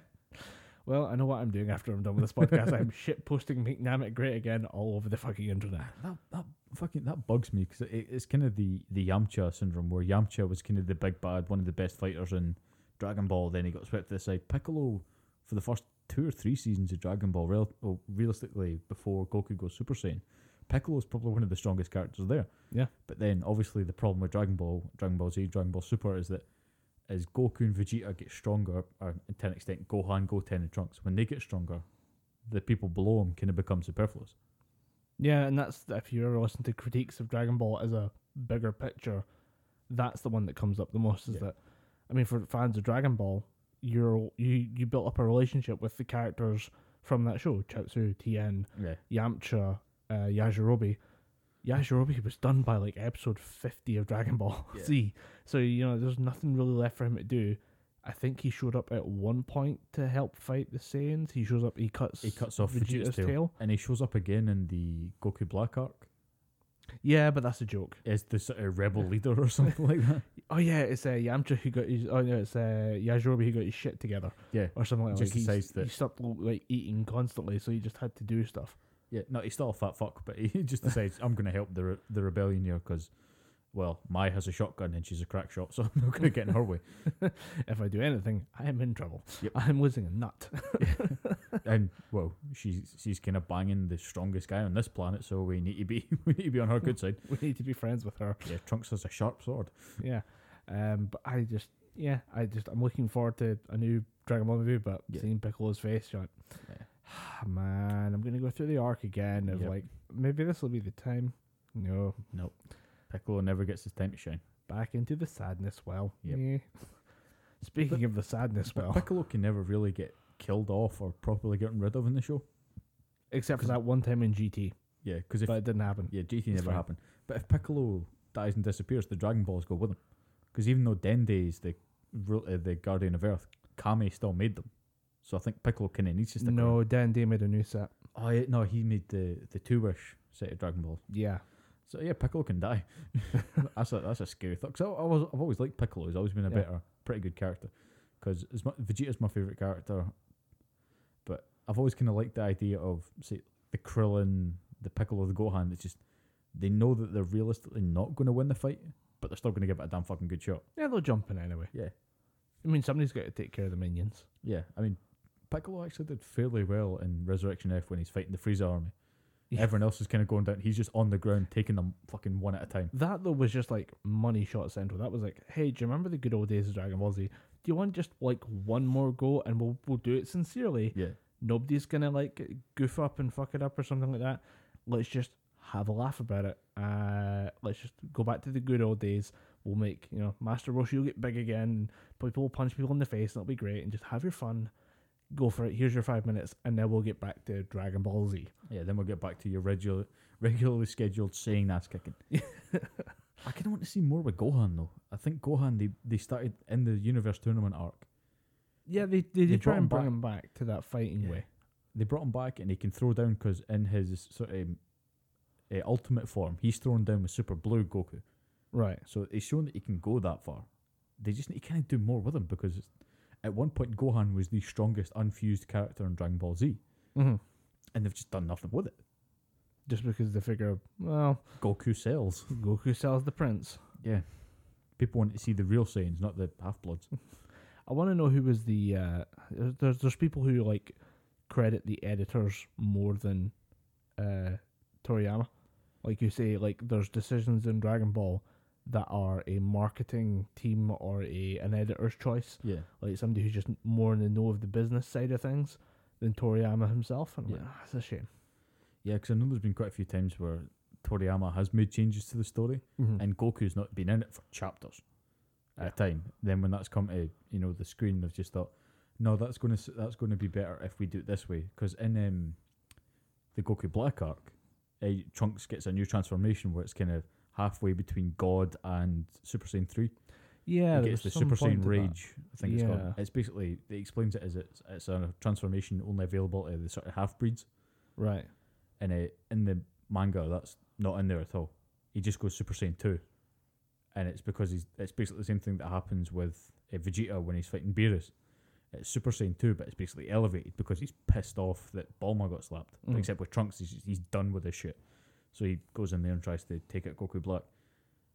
There's certain decisions like that I think Toriyama doesn't really have much say over because it's the editors and the sort of marketing just going, no, we'll do it this way and it'll be better. Yeah, it's just a shame. Yeah. I like the idea of just you let the author tell the story. And, yeah, you let him do his thing. And yeah, like somebody else coming in to make a more marketable product out of that should definitely be do making changes and stuff. But maybe I'm not going to sit and read Dragon Ball's manga. I'm sorry. Yeah, there's way too much to read. I mean, there was collected volumes of Dragon Ball Z, and obviously they're missing a couple of arcs. There's a few sort of filler arcs that aren't there in the manga, but it's still a lot of shit to read. I just got the text message that my brother's watching Attack on Titan, which is great because he's finally around to watching it after like 6 years. Nice. Of me saying, no, seriously, give it a go. Just give it a shot. Give it a go. But I was going to ask you about if you'd had a chance to check out any My Hero Academia. I have not. Genuinely, the last series that I watched was Daredevil season 3. When I do have some thoughts on that. Okay. But Daredevil season 3, it took me the longest time to get round to watching because of Iron Fist season 2 and Luke Cage season 2 and Jessica Jones season 2. You just felt ill after that. You're like, no, I'm not doing it. So fucking bad. I told you about Jessica Jones and how bad that season was. Yeah, I think you did. With just Jessica being the only character in that series that had her shit together remotely. Iron Fist season 2, I made it into, I think, 20 minutes into the first episode, and I thought, this is just awful. This is really, really bad. And it ended poorly because my brother watched it all and he told me that it ends with another character, Colleen Wing, who's just another sort of not base level, highly trained human. Okay. She gets the Iron Fist as well, somehow. Okay. They don't explain it, but at just one point she kind of clenches her fist and you see the power charging in her, I think it's her right hand. And they don't explain it. And I thought, right, this is fucking horseshit. I'm glad I didn't watch that. Then in Luke Cage season 2, they just decide, all right, to stop crime, I am become crime. And it's just fucking dumb. So it took me the longest time to get around to watching Daredevil season 3, but I finally did, and it was actually really, really worth it. Because at the end of The Defenders, which was another letdown, Daredevil kind of makes the big heroic sacrifice, stays behind to make sure that he tries to redeem Elektra, saying, no, right, you were under mind control, you thought that was your purpose, but come with me, I can help you. Basically, they stay, have a fight, Daredevil gets knocked out, she runs away, she's still out there in the ether somewhere, but the whole building, basically an entire building, collapses on Matt Murdock. Right. He basically gets the whole building gets crushed underneath. He hits a sewer pipe and just washes out in the sort of New York coastline somewhere. He gets found by the orphanage that took him in as a child, which is kind of a little nice closed circle thing. It's kind of hokey, but I'll buy into it because Daredevil's always been a series that's heavily centered in sort of Catholicism and the church. Yeah. Daredevil's always kind of shown himself as he even calls himself in Daredevil Season 3 one of God's warriors. But that's always been his thing, his justification for what he does. But he is pretty Christy for some reason. I remember him being a little bit Christy. A lot of Christ imagery, because a lot of, particularly when he gets captured by, say, the characters like Bullseye and characters like Punisher, they always kind of string him up in that kind of Christ pose. But yeah, he gets taken in by the orphanage that raised him as a kid, and he gets brought back to standard. But it takes him quite a while. Then he starts questioning, "What am I doing here?" And there's a bit of a philosophy in there. Then he gets to grips with the fact that the Daredevil suit means nothing to him now. Right. But he still wants to keep doing what he's doing, but not for anyone else. He just wants to do it for him. And then the whole plot in season 3 is that Wilson Fisk, Kingpin, is just done with prison life. Okay. Literally, he's just fucking done with prison life. Most of the conversations that he has while he's still in prison, it's just, I can't take this anymore. I need out. I need to see Vanessa, she is an art director in season 1. Wilson kind of gets enamoured with her. The two of them kind of have a little thing going, but Wilson just does the thing of, I will give you everything you need, have all my money, just please, you stay and make him pee-pee hard. You stay and make him pee-pee hard. You just basically don't leave me, that kind of thing. And then she gets sent away because Kingpin basically has the thought of, right, I don't want you dragged down in my shit, so I'm going to do the righteous thing, I'm going to send you away. But then it gets to him, then eventually says, right, I'm going to do some Machiavellian scheme to basically release myself from prison and get federal protection. So he manipulates the FBI because he's Wilson Fisk. He's Wilson Fisk. A lot of people think that he's just, he's muscle. He's a crime boss. He uses fear. But yeah, season 3 done a brilliant job, and Vincent D'Onofrio, the guy that played Kingpin, does a great job of selling this. That he's just 7 or 8 levels above everybody. The smartest federal FBI agent is just leagues below him. I've heard that said about the PlayStation 4 Spider-Man as well, that there's a running theme of people perceiving the Kingpin as a meathead. Yeah. Really pisses off Kingpin. Yeah, and he's genuinely one of the most intelligent things in the Marvel Universe right now, because he knows when to use fear, but he's also book smart, and he knows how to think 10 steps ahead of you. And he uses that to an insane degree in Daredevil Season 3. I'm guessing you don't mind spoilers, but there's a brief spoiler warning ahead for anyone who has watched or is planning to watch Daredevil Season 3, but it's been out for long enough, I think I can talk about it. He basically arranges to get shivved in prison. Okay. He sets it up. He basically pays the guy, says, right, you're going to do this. I'm going to get taken to minimum security, and I'm going to, enact my plan for there. So he pays the guy to fake a shivving. Mm-hmm. That guy gets taken away. Kingpin gets taken to minimum security. He strikes a deal with the FBI. He said, I'll flip on some of my former associates and customers in exchange for complete protection, and in line with, and he gives them this huge list of demands that's drawn up by his lawyers. And then the whole plan just starts to unfurl. And then Wilson Fisk gets released on house arrest, but he gets trapped in a penthouse. Dear, such a shame. Yeah, in a really nice hotel in New York.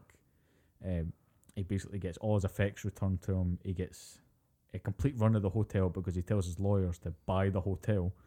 And then he pays off every single FBI agent, gets them on his payroll. He takes a character called Benjamin Poindexter and basically converts him to the dark side, turns him into Bullseye. Because his whole thing is he can't... there's a bit where Kingpin's getting transported. Yeah. And he gets attacked by some of his former associates, sort of strong. Because he flipped on them, yeah. Because he flipped on them. I think, is it Bulgarians or Armenians? I can't remember. Some, Eastern Europeans. Some Eastern Europeans. They attack the convoy. Then as Wilson Fisk is trying to escape from the car that's been overturned that he's chained to because he's prisoner transport. Yeah. he sees this character Benjamin Poindexter. He's got he's just using his standard fire sidearm, and there's about 12, 13 guys, and he's just headshotting every single one of them. And Wilson's just seeing that, and I see potential. I see potential, yeah. And he delves into his backstory, find out that he's got sort of mental issues. Then he just kind of turns that screw until Poindexter says, or he sees no other option but to work for Fisk. Then there's that kind of back and forth between that, and the ending was pretty good. How Matt's just fucking done with Kingpin. If you put him in jail, he's just going to come back out. So there's that kind of dichotomy of, I'm going to have to beat this guy to death. I'm going to have to kill him or threaten him. Right. And he threatens him at the end and says, right, this is my ultimatum. You stay in prison, nothing happens. You come out of prison, or if I find that you're manipulating the system in any way, I'm going to go after her. Right. And what I done to your face, I'm going to do to her tenfold. You stay in prison, you honour this agreement, or your fucking wife is dead. See, here's the thing about what you just described there. I'm wondering, is Kingpin 10 steps above everybody else, or is the FBI just brain damaged? If you watch Daredevil season 3, you'd think the FBI are fucking brain damaged. There's something wrong with those boys. Because you're saying they're dealing with like a crime lord, somebody who ran New York from penthouse apartment, with mob level violence. When you know that guy is like, I'm done with prison, and he seems to be attacked, then work his way out of the prison through like an FBI deal. Yeah. How does the FBI not go, this is suspicious as fuck? Yeah. And then you give him agents that can be corrupted, and there's loopholes where he can buy a building and just run the place all over again. It's actually pretty nice how they do it. I'm pretty sure there's a good explanation for it, but at the same time, like if you paint it in broad strokes, I'm like, I think the FBI might be dumb. If you take it from the wide view, FBI brain damage, boy. But you basically find out that what Kingpin has done, he's paid off, through his lawyers, he's paid off the director of the FBI. Okay. Who picks an FBI agent, a special agent, who is just, he's out on his luck. His credit cards have been kind of declined. He's living with it outside his means. And he basically targets him, shuts down all his credit cards. So he's basically desperate for this one big call, or this one caller. Yeah. Then he comes in and he basically gets given the golden ticket from Fisk, saying, here's 3 of my former associates. Find them, you will reduce crime in New York by this amount. Then it just kind of goes from there, and he gets welcomed as a hero, so he keeps plugging it along. Then Fisk, once he's got that in, starts hammering down on the special agent to try and get more out of him. Then that kind of opens up the branch of, I now have the whole FBI and federal protection under my belt. I'm pretty much untouchable. Unless you're a blind ninja with like nunchucks. Unless you're a blind lawyer with nunchucks. It is nunchucks that Daredevil uses, right? It's sticks, yeah. It's like Cali sticks, I think they're called. Right. I mean, I've heard them called Billy clubs, but Cali sticks. That's a police officer's, like, that's not an asp. There's like the extendable one. Yeah. Billy clubs are like the solid one piece wooden, like, to beat the shit out of somebody. Yeah. And he uses them pretty effectively, but you don't really see them use it. You don't really see Daredevil use them in season 3. His main weapon is just, standard sort of fists and feet. But at the end, he uses Muay ropes, and he ties them around him, and he uses them to beat the fuck out of most people. All right. It's pretty cool. So that's a recommendation. Like, was season 2 okay? Season 2 was great. Daredevil's been the only consistent show for me. Season 2 with John Bernthal's Punisher. I'm trying to think who was the main overarching villain in season 2. I think it might have been Elektra, or there might have been someone else in there. But yeah, season 2 was just fucking great. The casting that was good. The only thing that really gets on my nerves is Karen Page, because season 1 she was great. She played that kind of vulnerable victim just looking to get back at people. She played that really well. Season 3, she was wanting to get out in front of that. Season 2, they didn't really know what to do with her, in my opinion. But she's the only character that's really kind of waning. But apart from that, Franklin Nelson, he gets called Foggy in the show. Great character. He's the kind of everyman's perspective. He just wants to make sure his friends are okay, but he also, at the same time, he's a lawyer. He wants to kind of get out there and get working. But yeah, definitely recommend Daredevil season 3. Cool. But I will get around to watching My Hero Academia at some point. It's good. I know. I need to get around to watching it because quite a few people have recommended it to me. I need to just devote time to even watching season 1 or a couple episodes. I'm having a few issues with getting people to watch that show, and Ruby, and like people who got onto Ruby and were like, yeah, I'm totally gonna get around to watching like season 4. There's somebody who didn't watch season 4. And we were mad about it in season 5. Now it's season 6. And he hasn't made any progress. I think he's just a bit lazy. So I need to try and be like, hey, let's get a move on here. We got some stuff to do. We got rubies to do. Yeah.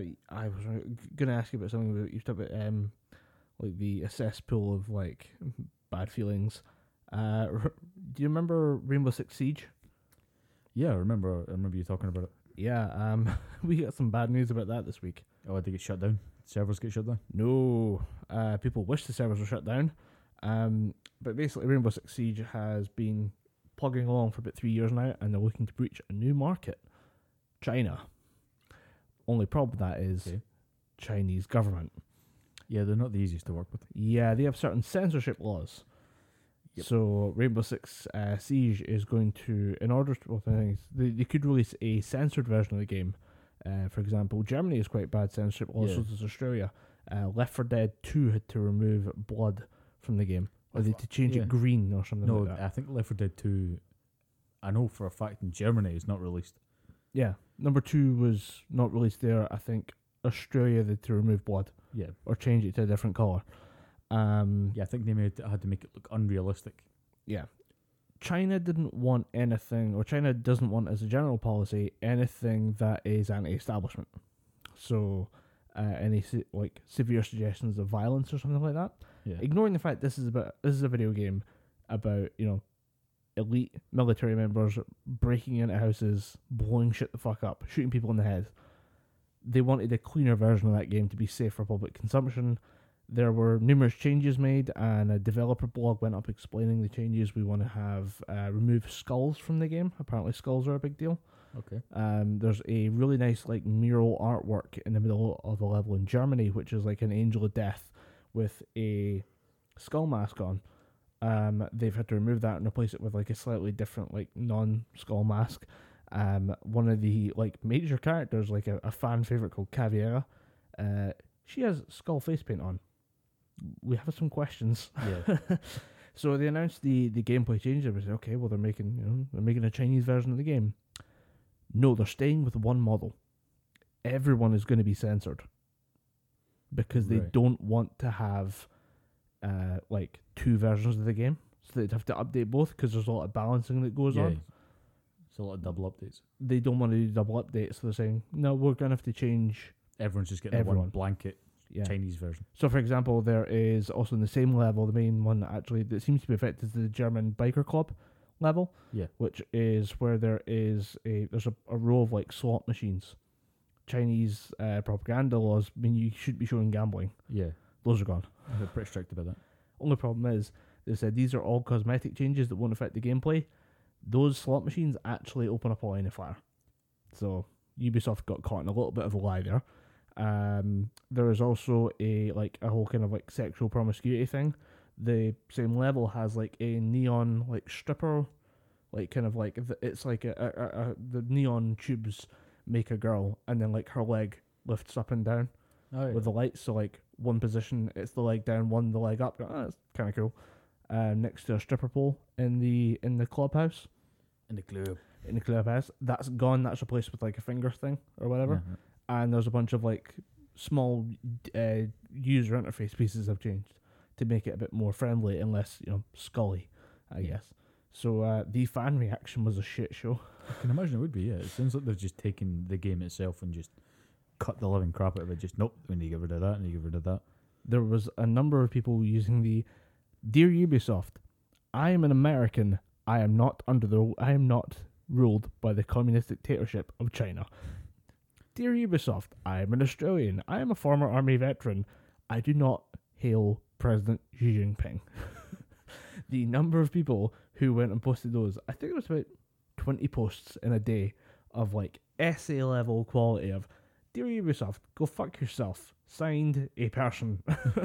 And it was 100-word rants about how it was, we're not willing to bow to a dictatorship. We shouldn't be willing to kind of sacrifice freedom of expression and artistic individual, the choices artists made in order to get a bit more money.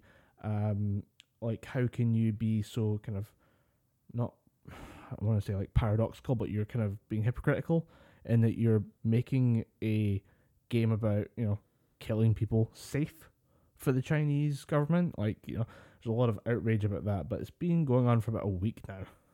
It's been interesting to say the least. And it happened, actually, it's weird though, because it's not the big popular news story in gaming, because did you see the Diablo thing? There was the Diablo conference. Diablo Immortal. Do you people not have phones? Yeah. Oh my god, seeing that clip, if you're not aware of it, Diablo Immortals was announced, and it's a mobile spin-off of the Diablo franchise from Blizzard. Diablo is a dungeon crawler game, I think it's best to say. Dungeon crawler, yeah. Dungeon crawler RPG, massively popular. Massively popular, highly regarded. Yeah. Well, there's been a bit of a... I'm not sure how to properly allocate them, because a lot of people say the Diablo 1 and 2 are probably two of the most untouchable games of all time. Mm-hmm. Diablo 3, I'm not sure if people like that or not. I think it was popular. It was just controversial that they made it for PC and console. Yeah. Because Diablo fans who also play console are like, oh, it's great. It's nice to get to play my thing. But there was a worry within the community that it would dilute the quality of the experience on PC. And there was also some issue with like a marketplace, like player-to-player trading or something like that. Yeah, there's always an issue with sort of game marketplaces and trading. Especially with Blizzard games. Yeah. Like World of Warcraft, fucking Christ. I don't know what the hell they did at one point, but there was almost like an armed rebellion against Blizzard. I mean, there's always going to be some kind of rebellion against Blizzard if it's either for putting in a weird hamster on Overwatch and saying that's a character, or shutting down classic World of Warcraft servers only to bring back World of Warcraft Classic. Yeah. Just to make people buy it again, which is pretty fucking weird. But the conference was there was a bit of a hype of like, oh my god, here comes a new Diablo game. Diablo 4, holy shit. It's gonna be here we go. And then there was some posts, I saw some comments about, oh, they're trying to downplay it, and they're talking about a new Diablo property, but not specifically saying a new Diablo PC experience or anything like that. Typical words that you would use to generate buzz and hype. And people looked at it and said, I don't think we're getting what we think we're getting. At which point they show off Diablo Immortals, they show off a trailer, and they say it's for mobile. It goes over kind of poorly. And then a young man... To put it lightly even. Yeah, it goes over poorly because people are going, oh, there's the kind of palpable hype in the room, which is holy shit, and then it's almost an en masse boo. Well, it's actually because a guy stepped up to the mic during a Q&A session at the same, in the same room. They have a Q&A after the presentation, and he says, there's a lot of this I really like the look of, but have you guys been working on getting this on PC?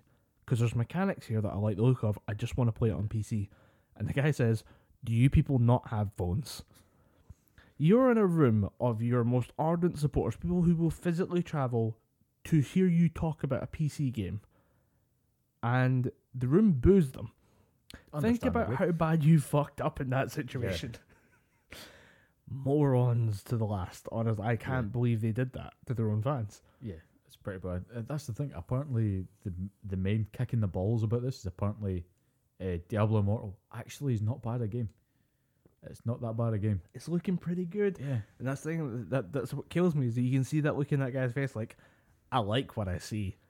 Can I see it on something else? Maybe. Can I see it on a 4K monitor? Perhaps. Maybe they're gonna kowtow and just. Are they? I think they are. I don't think so. The community backlash has been vitriolic and venomous.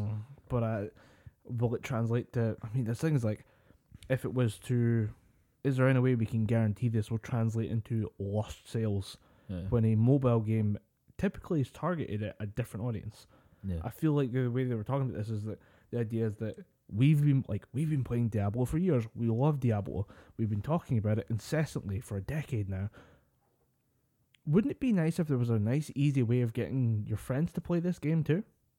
Like, what if it was just there in their hands instead of they had to buy a massive gaming PC to play this epic adventure? Wouldn't it be nice if we could convert that process into a phone? And then they decided to just go with it because it worked when it was on console. Yeah, it's the kind of weird, almost catch-22 of most game developers nowadays. They need to stay relevant, and unfortunately, most developers nowadays see that to stay relevant, they need to do some kind of mobile game. Yeah. Unfortunately, I think Diablo went the wrong way of just focusing solely on a mobile game. If they said, right, you're going to get this little additional thing on mobile, but you're going to get an update to Diablo 3, or you're going to get Diablo 4 on PC, or PC and home consoles. There was a comment I thought was quite interesting, is that it's not all Blizzard Activision that's working on this thing. They've been working with a studio that have developed a similar game before, to the point where the previous game they developed was referred to as a Diablo ripoff. So that's kind of been a knife in the, like a bit of salt in the wound, like a little twist in the knife, is that they've went to a, not quite a rival company, but the people who make a Diablo knockoff to make a Diablo game that has pissed off the fans. I think I can see how this is going to be an even bigger problem than we thought it was before. Yeah.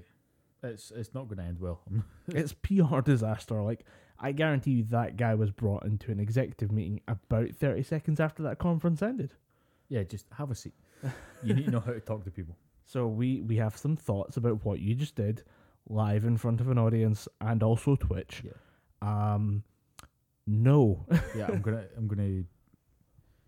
I think I'm 100% certain in saying that meeting probably ended with, and clear out your desk. You're done, son. I think if he wasn't like one of the game's lead developers, if that was just a PR guy, he'd be out in his ass. Yeah, if that was just a jabroni like taking the press conference, he'd been out. Yeah. I keep thinking that line of, do you people not have phones? Of course they have phones, but no one wants to play a game on their phone. Playing a game on their phone is not the best. It's pretty shite. Do you people not have phones? I guarantee you most of those phones were either confiscated or forcibly turned off before that conference started, just so that it would be a Twitch exclusive. Just so the Twitter would stay quiet. Yeah. So Do you people not have phones? We yes, did. They're in a box at the door because we got told to leave them. No, I have a ticket that represents my phone that I will receive my phone back after this conference, but I don't have a phone right now. I essentially have a cloakroom ticket for my phone. Do you think that was like a little bit of a they're like, okay, you're taking the pit, like that was an extra twist in the wind, like you're using a knockoff studio. Yes, you're doing this on a phone mobile, and now you're telling us, do we have mobiles? No, you confiscate. Fuck you. You took our mobiles off us, you cunt. From bad video gaming news to fairly good video gaming news, they had the final Smash Bros. Direct, which the final one before the big release on the 7th of December, which is good for me because I get paid on the 5th. I don't have to fork out 90 quid without financial backing. They announced the final 2 characters. I misspoke there, not 2 characters. They announced the final 3 characters for Smash Bros. And they also announced a really, really nice looking story mode, which is all about some kind of malevolent entity basically just wiping out all the Smash Bros. Characters with the exception of Kirby. Oh, please tell me it's Mickey Mouse. That'd be fucking brilliant. Because I thought that it's the big white hands, like the master hands, so it could be. Fucking could be. That would be like a weird level, like top level, like social meta commentary thing. Like, yeah.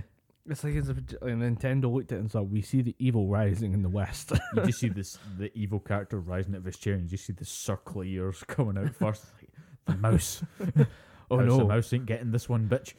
It's the Dark Lord. Ho! I kind of want that to happen now. Yeah. They announced, obviously, the story mode with evil Overlord Mickey Mouse. They announced a whole load of different balances, different sort of character changes. Things that are going to be coming out through the game, which I'm really looking forward to. They've done away with character trophies, okay, and they're doing it a thing called spirits, which is all about through the main storyline you liberate other characters who've been trapped in spirit form, and then you can then attach them to your character and they power you up for sort of offline battles and through the story mode, which I think is pretty cool. It's a better way of doing trophies, so there's actually a bit of an incentive to collect all 3,000 or however many fucking trophies are going to be in this goddamn game. I mean, it's no secret that I'm looking forward to Smash, but they announced 2 characters which I'm really looking forward to, and one that I'm kind of scratching my head as to why that's the thing. Right. First and foremost, I spoke about it last week, or last time we recorded, about the Grinch leak. The Grinch leak has been totally deconfirmed by the last characters to be announced. Because I spoke about a character called Isaac from Golden Sun being a character. He's now an assist trophy, so there's no chance of him being playable in the main game, which pisses me off quite a bit.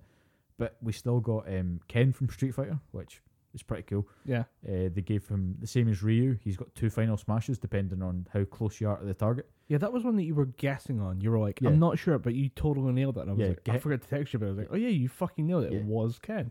And then the other character that they announced was a Pokemon called Incineroar, which is a grappler type wrestler character who actually looks pretty fun. Incineroar. Okay. He's a giant cat. Think Garfield on steroids. Garfield and steroids. But, Okay. every time he does a move, he's like cheering to the crowd and doing different poses. It's a cool little thing to see. And one of his moves, he summons like a sort of the ropes from a wrestling ring and just clotheslines you against it. He throws you into one, and on the way back, depending on how quickly you push the button, he'll do a move. If you get it framed perfect, he basically just gets you in a clothesline and knocks you against the ring again. It's pretty cool. But the third character to be announced has got a lot of people scratching their heads, and it's Piranha Plant from Super Mario. Okay. I think I've seen something about that. Yeah. I can't remember if I thought it was like a hoax post, and I was like, No, it's genuine. And to get this character, you need to buy the game and register register the copy online if you bought a physical copy, or if you bought a download copy, you need to preload it the day before, and you get this character for free. Because I think technically it counts as one of the DLC the DLC characters. Okay. But yeah, I don't know. Either way, you're going to have to pay for this character, because they did announce that they were going to do DLC. They're going to do up to 2 seasons. Each pass having about 5 characters in each. So basically, we're going to get 10 additional characters, taking it from 75 characters to 85 characters. Is that on top of the full cast that's been announced? Yeah, so there's 74 characters in the game just now. 75 if you count Piranha Plant. Then we're getting 5 additional characters over next year. Then we're going to get another 5 characters from sort of 2019 to 2020. See, that's fine, because if they had if you say, oh, there's 75 characters, but 10 of them will be coming soon. Yeah, I'd be pissed. There's 75 characters sort of on release. Then there's going to be an additional 10 coming out over the next sort of 2 years, which I think is going to be pretty good, because they've got all the Echo characters out now, which are pretty much just, they're based on other characters, but they kind of play like their own character enough so that you don't think, oh, that's just a palette swap. They've kind of done it really, really well, I think. Then, because they've done that, and they've got all the other characters from every other Smash Bros. Game put in there in the base roster, they can just focus on making completely new, completely different characters. Or just milk that Pokemon license. Yeah. I mean, if it ain't broke, don't fix it. Yeah. They're just going to put in more Fire Emblem characters, more Pokemon characters. To be honest, I wouldn't be surprised if there was a couple of other Pokemon characters coming in there, but I think... Is there not a character from Animal Crossing? Yeah, there's 2. Because isn't there's a little possum guy or something like that? There's the villager, who's just your created character from the game. I remember Villager being in there. And then there's Isabel, the mayor's assistant, who's just this little dog character who can kick the shit out of you. I just thought it'd be funny to have the bank guy, like the raccoon guy or whatever his name is. Oh, the Tom Nook. Yeah, Tom Nook. I think it'd be funny if him will just start slapping the shit out of you to get his money back. I think Nintendo would be smart enough to steer into the stereotype that he breaks people's knees because he owes them money. He's just showing up with a claw hammer, just, Mario, you owe me fucking money, bitch. Just start breaking kneecaps. I think that'd be great. The question is, obviously, Waluigi. We're Waluigi. We want Waluigi. You don't even like Nintendo, man. Why are you keeping this chaos machine going? Just amuses the shit out of me. Didn't help that I saw Jessica Newgree's Waluigi this week. That did not help anything. If anything, I can understand why Waluigi fans, I use that in air quotations, would be annoyed that Piranha Plant, who's an enemy that you kind of pay no attention to in the Mario Bros. Series, would get put in the game over Waluigi. That actually does, now you think about it, it feels like a dig. It really does feel like a dig. But at the same time, Piranha Plant has been there since the start. And they always need to put in that weird character that makes people think, oh, cool, he's not been represented in a while. I mean, it's in a plant pot, right? Yeah, he's in a plant pot, but if he jumps, you see little weird vine legs. I was thinking if he's hopping along, you just see these little I was vine thinking legs. It'd be funny if it would just it could only move by jumping. Like, you can't walk. You can jump, so it makes the effort to just jump a couple squares, but you can run back and forward. It kind of does. Like, you don't run in a traditional sense, but it's just if you kind of hop. But every time you hop, you see these weird little green legs pop out. Okay. So you can't walk normally. You just kind of shuffle. Yeah. I was worried that they'd have it kind of just slither across the ground. I was it'd be funnier if if it's in a plant pot, you see kind of like the Pixar lamp, Yeah, Like, just if it just- pops on. Yeah, it kind of does that. Yeah, Yeah, if it kinda did that, ambles, it'd be yeah. pretty funny. That's okay. I'll Yeah. allow it. Yeah, I can understand. I mean, particularly for me, I seen Ken. That was great. Incineroar. I have no interest in Pokemon because I'm not 12.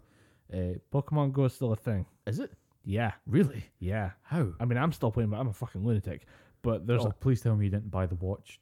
No. Oh, thank fuck. However, I did notice that recently they put an update out. You can attach Google Fit, and if you walk like with your phone in your pocket, it tracks like the movement, Yeah. and you can get walking distance for that. Translates into Pokemon Go. Nice. So that's a little kind of quality of life improvement. Yeah. But also, I can attach my my off-brand tracker, Yeah. its fitness app, into Google Fit. I'm not sure if it's translating 1-to-1 for that, but it does give me like active moments or something like that, which kind of pays off. Like, it doesn't pay off 1-to-1, Right. which is a shame because I can wear my tracker at work. I can walk around all day going like, oh my god, everything's broken. Get like 15,000 steps, come back into Pokemon Go and find that everything has evolved.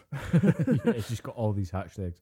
But No, yeah, actually, it's a weird one. Just talking about Pokemon Go, the reason why I ask about the watches because I know of 2 people that bought the watch, one of which bought 3. He thought, right, if you have more than one watch, you get double the steps. Turns out you can only sync, funnily enough, one watch per one app. So he had to sell 2 of them. Turns out no one wanted them, so he gave them both away.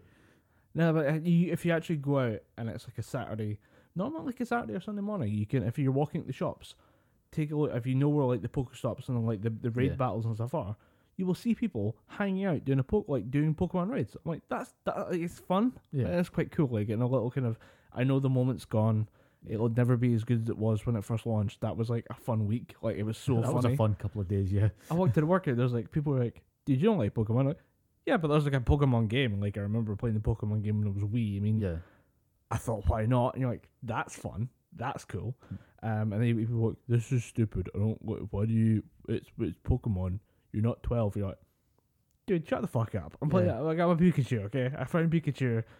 Everybody just be cool. I remember there was a lot of people getting annoyed that most of the Pokemon that you could find were outside churches. Then churches got really annoyed about it because there was just all these people with hoodies hanging about outside just going, we're finding Charmanders. Just high off their balls on That first week was fine. The second week was scary when Yeah. people got stupid. Like, people were just like, people were trying to walk into secret government areas because they heard there was a Mewtwo or something. it's, I mean, that's somebody's backyard, but I mean, I'm just out of range. I'll just I get a just little hop the closer. fence. It was one of People. I remember that actually. People standing in people's like homes yeah. trying to catch Pokemon, like front gardens and shit. Just there's a Dratini. I'm gonna get that. Yeah. It was it's actually one of the original Jake or Logan Paul videos. It's one of his original controversies was he was stood in the middle of a business, he was on the other end of a road like during the height of Pokemon Go, and he just screamed, "Oh my god, it's a Charizard!" like the big lizard. Yeah. And like people stampeded over Jesus. over Christ. traffic because he just screamed, "Oh my god, Charizard!" Yeah. And he did it as a prank. Obviously, he wasn't that big, he Just a wasn't that prank, famous, but that was the original kind of like Jake Paul's a fucking idiot moment. So which one was it? Was it the young moron or the old moron? I think it was the older one, which is Logan Paul. I don't know. That's the prime example of how being dubbed an influencer can be incredibly bad. I think he's just a dick. Yeah, he's a grade A cunt. In my eyes. Yeah. I have no time for any of the Pauls. Yeah, I did finish that Shane Dawson documentary series on him, Yeah. and it was a bit dissatisfying. There was never really any conclusion. We were never going to get a real conclusion out of it. Yeah. I thought he was going to go along the lines of, I've concluded that he's not a bad guy. Well, I think about episode 6 out of 8, they actually get the conclusion of he's not a sociopath. He is just an idiot. Yeah, he's just doing shit for the views. Yeah, he's got he has the on-camera persona that would lead you to believe he's a sociopath. But when you come down to it, he's not really there. Yeah. He's not quite there. He's not there. I think for me, it's just he's not all there mentally, so he's going to do whatever it needs to do Yeah. to get that sort of online persona put out there. Yeah. But there was way too much of Shane Dawson in that series, and there I'm not was a fan of Shane Dawson. I don't know what it is. I can't watch him. he cries too much. Dude, just get over it. It's not happening to you. Shut up. Yeah, you've got empathy. We get it. Get over it. That's something I've been told I have a severe lack of. But he is too much of it. I think he's over empathy. But he just has too much empathy. He cries too much, and he put too much of himself and the reaction to the series. Like a documentary should take place kind of in a bubble. Yeah, a little closed set almost. There's like a classic thing of, do you remember David Attenborough's Planet Earth? Oh yeah. There was a scene where a wolf took down a like baby bison. Yeah. In the like plains of like buttfuck nowhere in North America, and a guy to sit there and film it. He watched a wolf that was a bit malnourished try to kill a calf for an hour. It took an hour. He did not interfere once. He just sat there filming it because that's his job as a documentarian. Shane Dawson could learn several lessons for that guy. Although in good news, David Attenborough is doing a series for Netflix. Nice. Are you ready to pay for Netflix all over again? I'm going to upgrade to the 4K package. Nice. Shamelessly, I'm paying that 4K package. The best combination of things, David Attenborough just doing any kind of television show. He's got this way about him where he just takes any subject and makes it interesting as fuck. The guy's well into his 90s now, and he's still working, doing pretty dangerous shit. Yeah, I mean, Planet Earth is up on Netflix right now, and if you have never seen that series before, spend some time. It's a long series, but it's worth it. It's worth it. Yeah, it's beautifully shot, absolutely stunning to watch.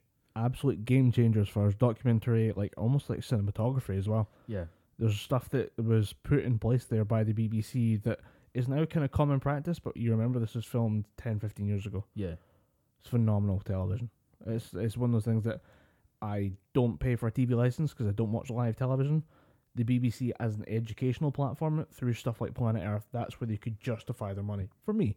Yeah, but that's one of the reasons I'm like, the BBC can do good shit. As an example, Planet Earth. Yeah. Although, speaking of the BBC, I've heard the biggest sort of U-turn on Doctor Who that I've ever seen on any television show. People were all over the globe were going, "Oh, I'm off Doctor Who. How dare they make the Doctor a woman? How dare they make this?" Quite literally, gender fluid, just everything fluid. A shape-shifting alien, a woman, amorphous being that just happens to take a human form. Yeah, just how dare that? Then people started, saying, "Oh, Jodie Whittaker is going to be the worst Doctor ever." Now that they've watched it, they're saying that Jodie Whittaker's actually pretty fucking good, and that all these guns have just been dropped. Yeah, because I was like, I wonder what it's gonna be like when Dom watches female Doctor Who, and he's like, "No, she's good. She's good. She's good." I mean, I've got nothing against it. I haven't seen her in much. Yeah. She's been in a couple episodes of Broadchurch, and I think being in Broadchurch helped her because she's working alongside the best Doctor Who, David Tennant. Yeah, I have to believe that there were some pointers getting chucked there. So she's saying, "This is what you need to do. You need to be genuine. There had to be something going there," and it's not a bad way to introduce the Doctor, especially nowadays. It's not a bad way to carry the Doctor. So it's pretty good, and it's not. Some of the episodes are kind of on the lower scale in terms of the grand adventure aspect of it, but I think they're playing it safe. They're trying to get the character on her feet first, then they're going to go, right, she's going to do this now, and it's just going to run from there. And you can't have a TV show going at 110% all the time. Yeah, I think that's where they failed towards Matt Smith and Peter Capaldi. They just tried to have it at 100 every episode. Yeah, at one point he should not at the season finale, but for no fucking reason, Satan shows up in one of those old episodes. That's one of David Tennant's seasons. Yeah, but I mean the fact that you would just say the literal fucking devil, and then the devil shows up. You're like, hey, yeah, you slow down, man. But that was actually one of the better episodes, the Satan Pit. All right, it was actually a pretty good episode. Yeah. Oh, do you know? I mean, there's a weird thing with the new season of South Park. I've noticed a weird recurring theme of the old guard in that show dying out. Oh, really? You think they're just trying to get rid of the old characters and bring in some new ones, or? There's a few ones where Officer Barbary they left a while ago, and they replaced him with the detective. I think we've talked about that before. But there's also been a number of characters. For example, Al Gore's back. Okay. With Man Bear Pig. You guys on Super Ethereal, it's Man Bear Pig. He's here to kill us all. He's part man, part bear, part pig. It's more of a half bear man pig.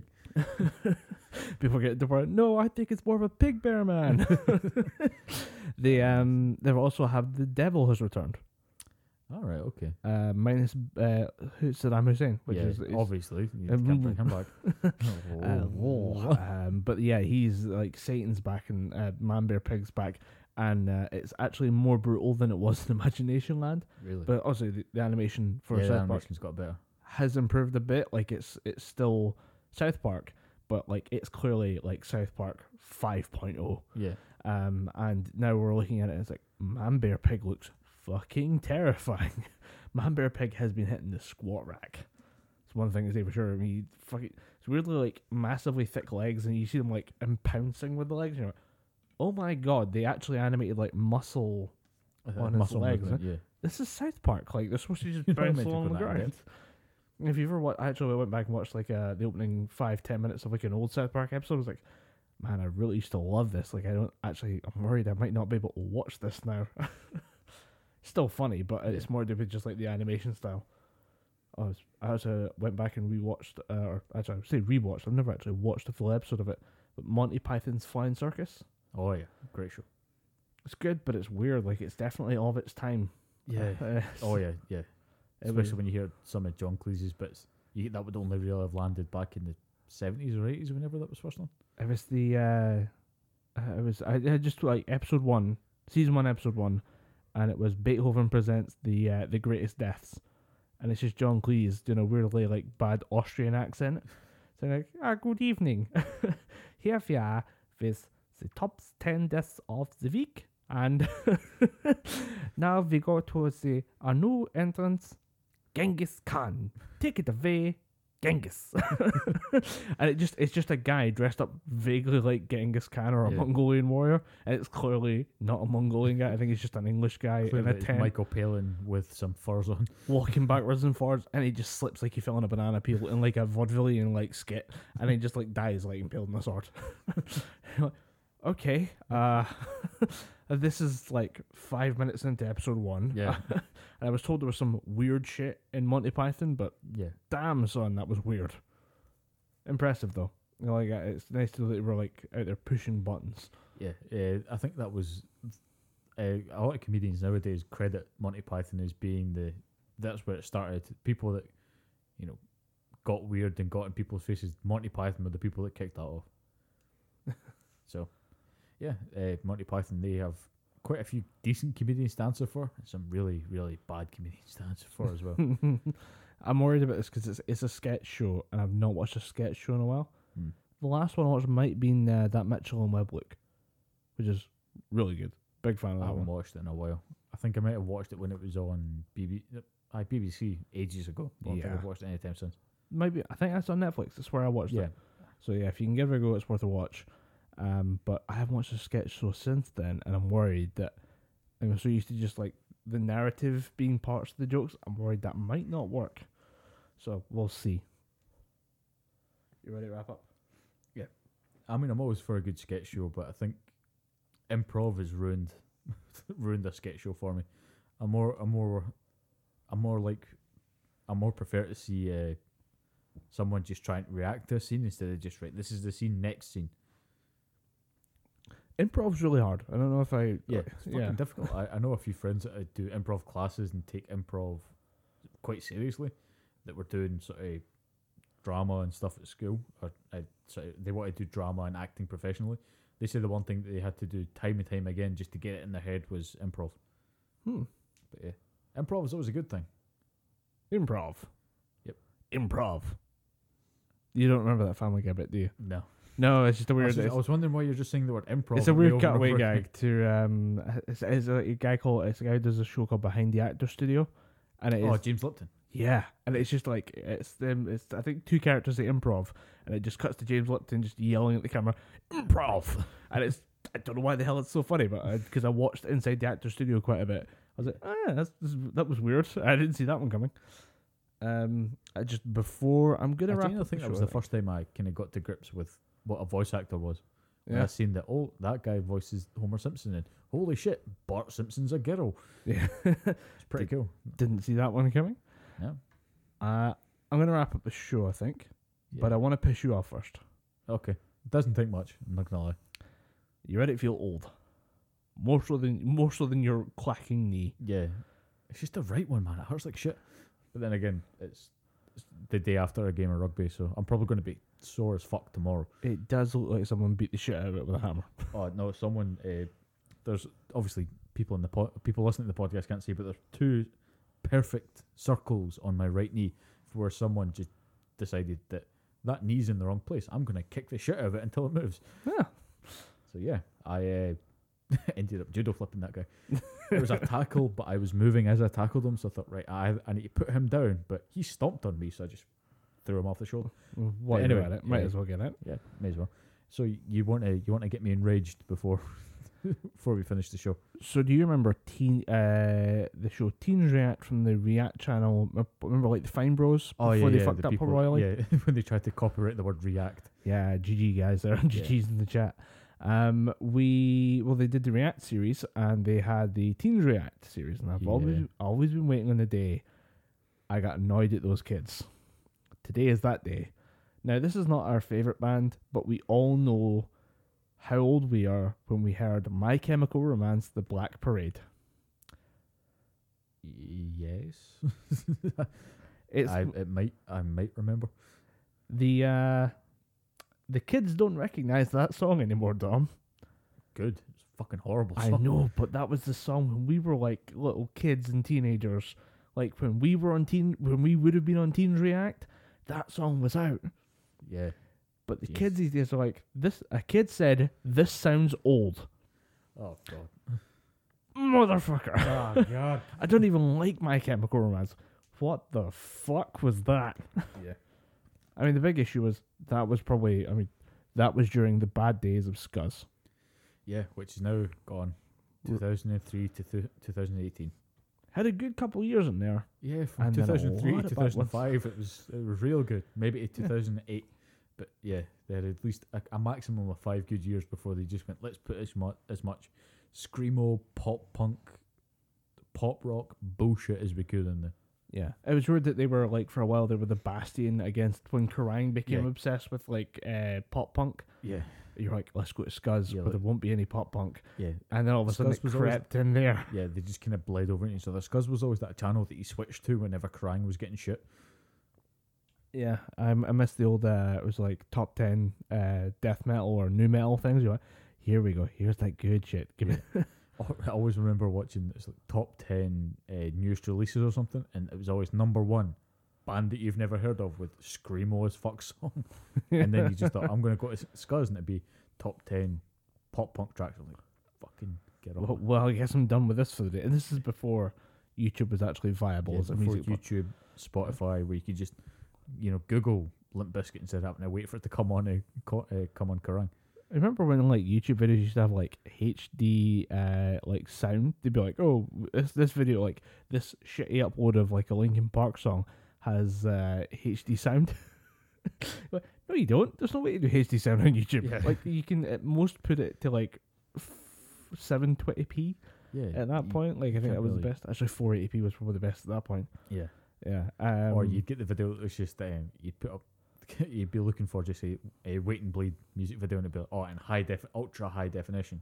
So this is 2010. There's no way that'll be right. There's no way that's that right. And also, it's just a picture of the album cover. Yeah, Have you noticed actually if you've been on YouTube, if you go back to old videos, that I can't remember what it was. I went back and watched something that was like old school YouTube. There's now YouTube videos on a 4:3 aspect ratio. really. Normally it's a 16:9, like the same you would get for television. Yeah, There are now there's now YouTube videos that have like a much more boxy video. Like there's like it's not like there's a black bar at the side. yeah. Like the web page is there, and the video player is 4:3 as opposed to 16:9. I was like, interesting. I did not notice that. No, It amused me. I was like, hey, I didn't see that before. but yeah, that kind of happy that it's that music that's not been remembered. But I'm pretty sure if you asked them, oh, what does this sound like, and you played them early Slipknot, and they just went, oh, what the fuck is that? That's old man music. I probably would throw a table at them. Dude, my brother sent me. There's a new Slipknot track. Yeah. And it's good. I think is it called Loss of Life or something? I need to check that because it's on my YouTube play music thing.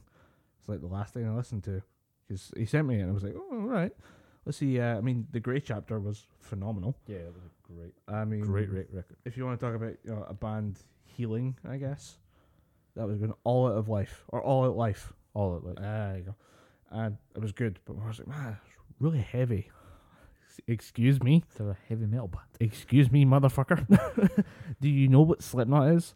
Okay, they're a heavy band. They play loud music. They've been taking it easy for the last few years. They are a heavy band. Yeah. Okay, this is what they the should Grey do. Chapter was them, like as you said, healing because they lost Yeah, they lost Paul Gray. Paul Gray. I don't know why I was going to call him Jim Gray. Jim Root's a guitarist. Jim Root. I think that'd be a hell of a fusion. Jim Root and Paul Gray just did the fusion dance. They do the fusion dance, but they keep 4 arms so they can play like a double bass, double guitar at the same time. They've got like 2 guitars each. Yeah. But it was a shame to see that happen, and actually that was like a weird moment for me because that was the first time I'd seen them unmasked. And I was like, I was not ready for this shit. Yeah. I'm not supposed to know that these guys all have normal human faces. He's supposed to be a clown. He's supposed to be a zombie guy. He's supposed to have his head caved in. That's what Slipknot is. Yep. Why do they have faces? Why are my daddies crying? This is not okay. But yeah, it was a weirdly sobering moment for that to happen. But it's good that they're making new music. But to hear that they're being a bit heavy, what? Hello, ladies and gentlemen. It's Colin here. I'm here in the kind of editing stage of the podcast. And normally we end the show with what we call the showstopper. This is where we bring the best or weirdest story we can find to end the podcast. Now, in the actual episode, I talked about 2 medical conditions called amusia and aphantasia. They're basically just weird mental issues that you could have related to not being able to comprehend music or not being able to mentally visualize stuff. Now, just because these weren't actually that interesting as subject matters, it was a bit of a damp squib. So, rather than leave you with some weirdly kind of not landing jokes, I actually thought it'd be better if we could maybe just take a moment to go back to one of the stories we talked about earlier in the podcast, which was Rooster Teeth's Extra Life stream. Now, during the show, we were at the point where the main live stream had finished, raising $1.415 million. Turns out that after that, Jeremy Dooley from Achievement Hunter streamed about 20 hours worth of Spyro Reignited Trilogy gameplay, and the community rallied again to raise a further $60,000, bringing the grand total to roughly $1.480 million for the Extra Life Kids Foundation, especially those guys go for St. Jude's Hospital in Texas. So just to end the show on a bit of a high note, we thought we'd kind of bring that news back to the fore again and end you with a kind of a showstopper of a nice variety as opposed to the stories that we normally bring. Just thought it would be a good excuse to highlight some of the good that gamers can do in the world. And if you'd like to contribute further to the fundraising for Extra Life, we will leave a donation link down in the show note. But thank you for listening, and you can reach out to us on social media at Twitter via @Gibberpish, or you can email the podcast at gibberpishpodcast@gmail.com, and we will be back with another episode very soon where I'm sure we have quite a bit to discuss.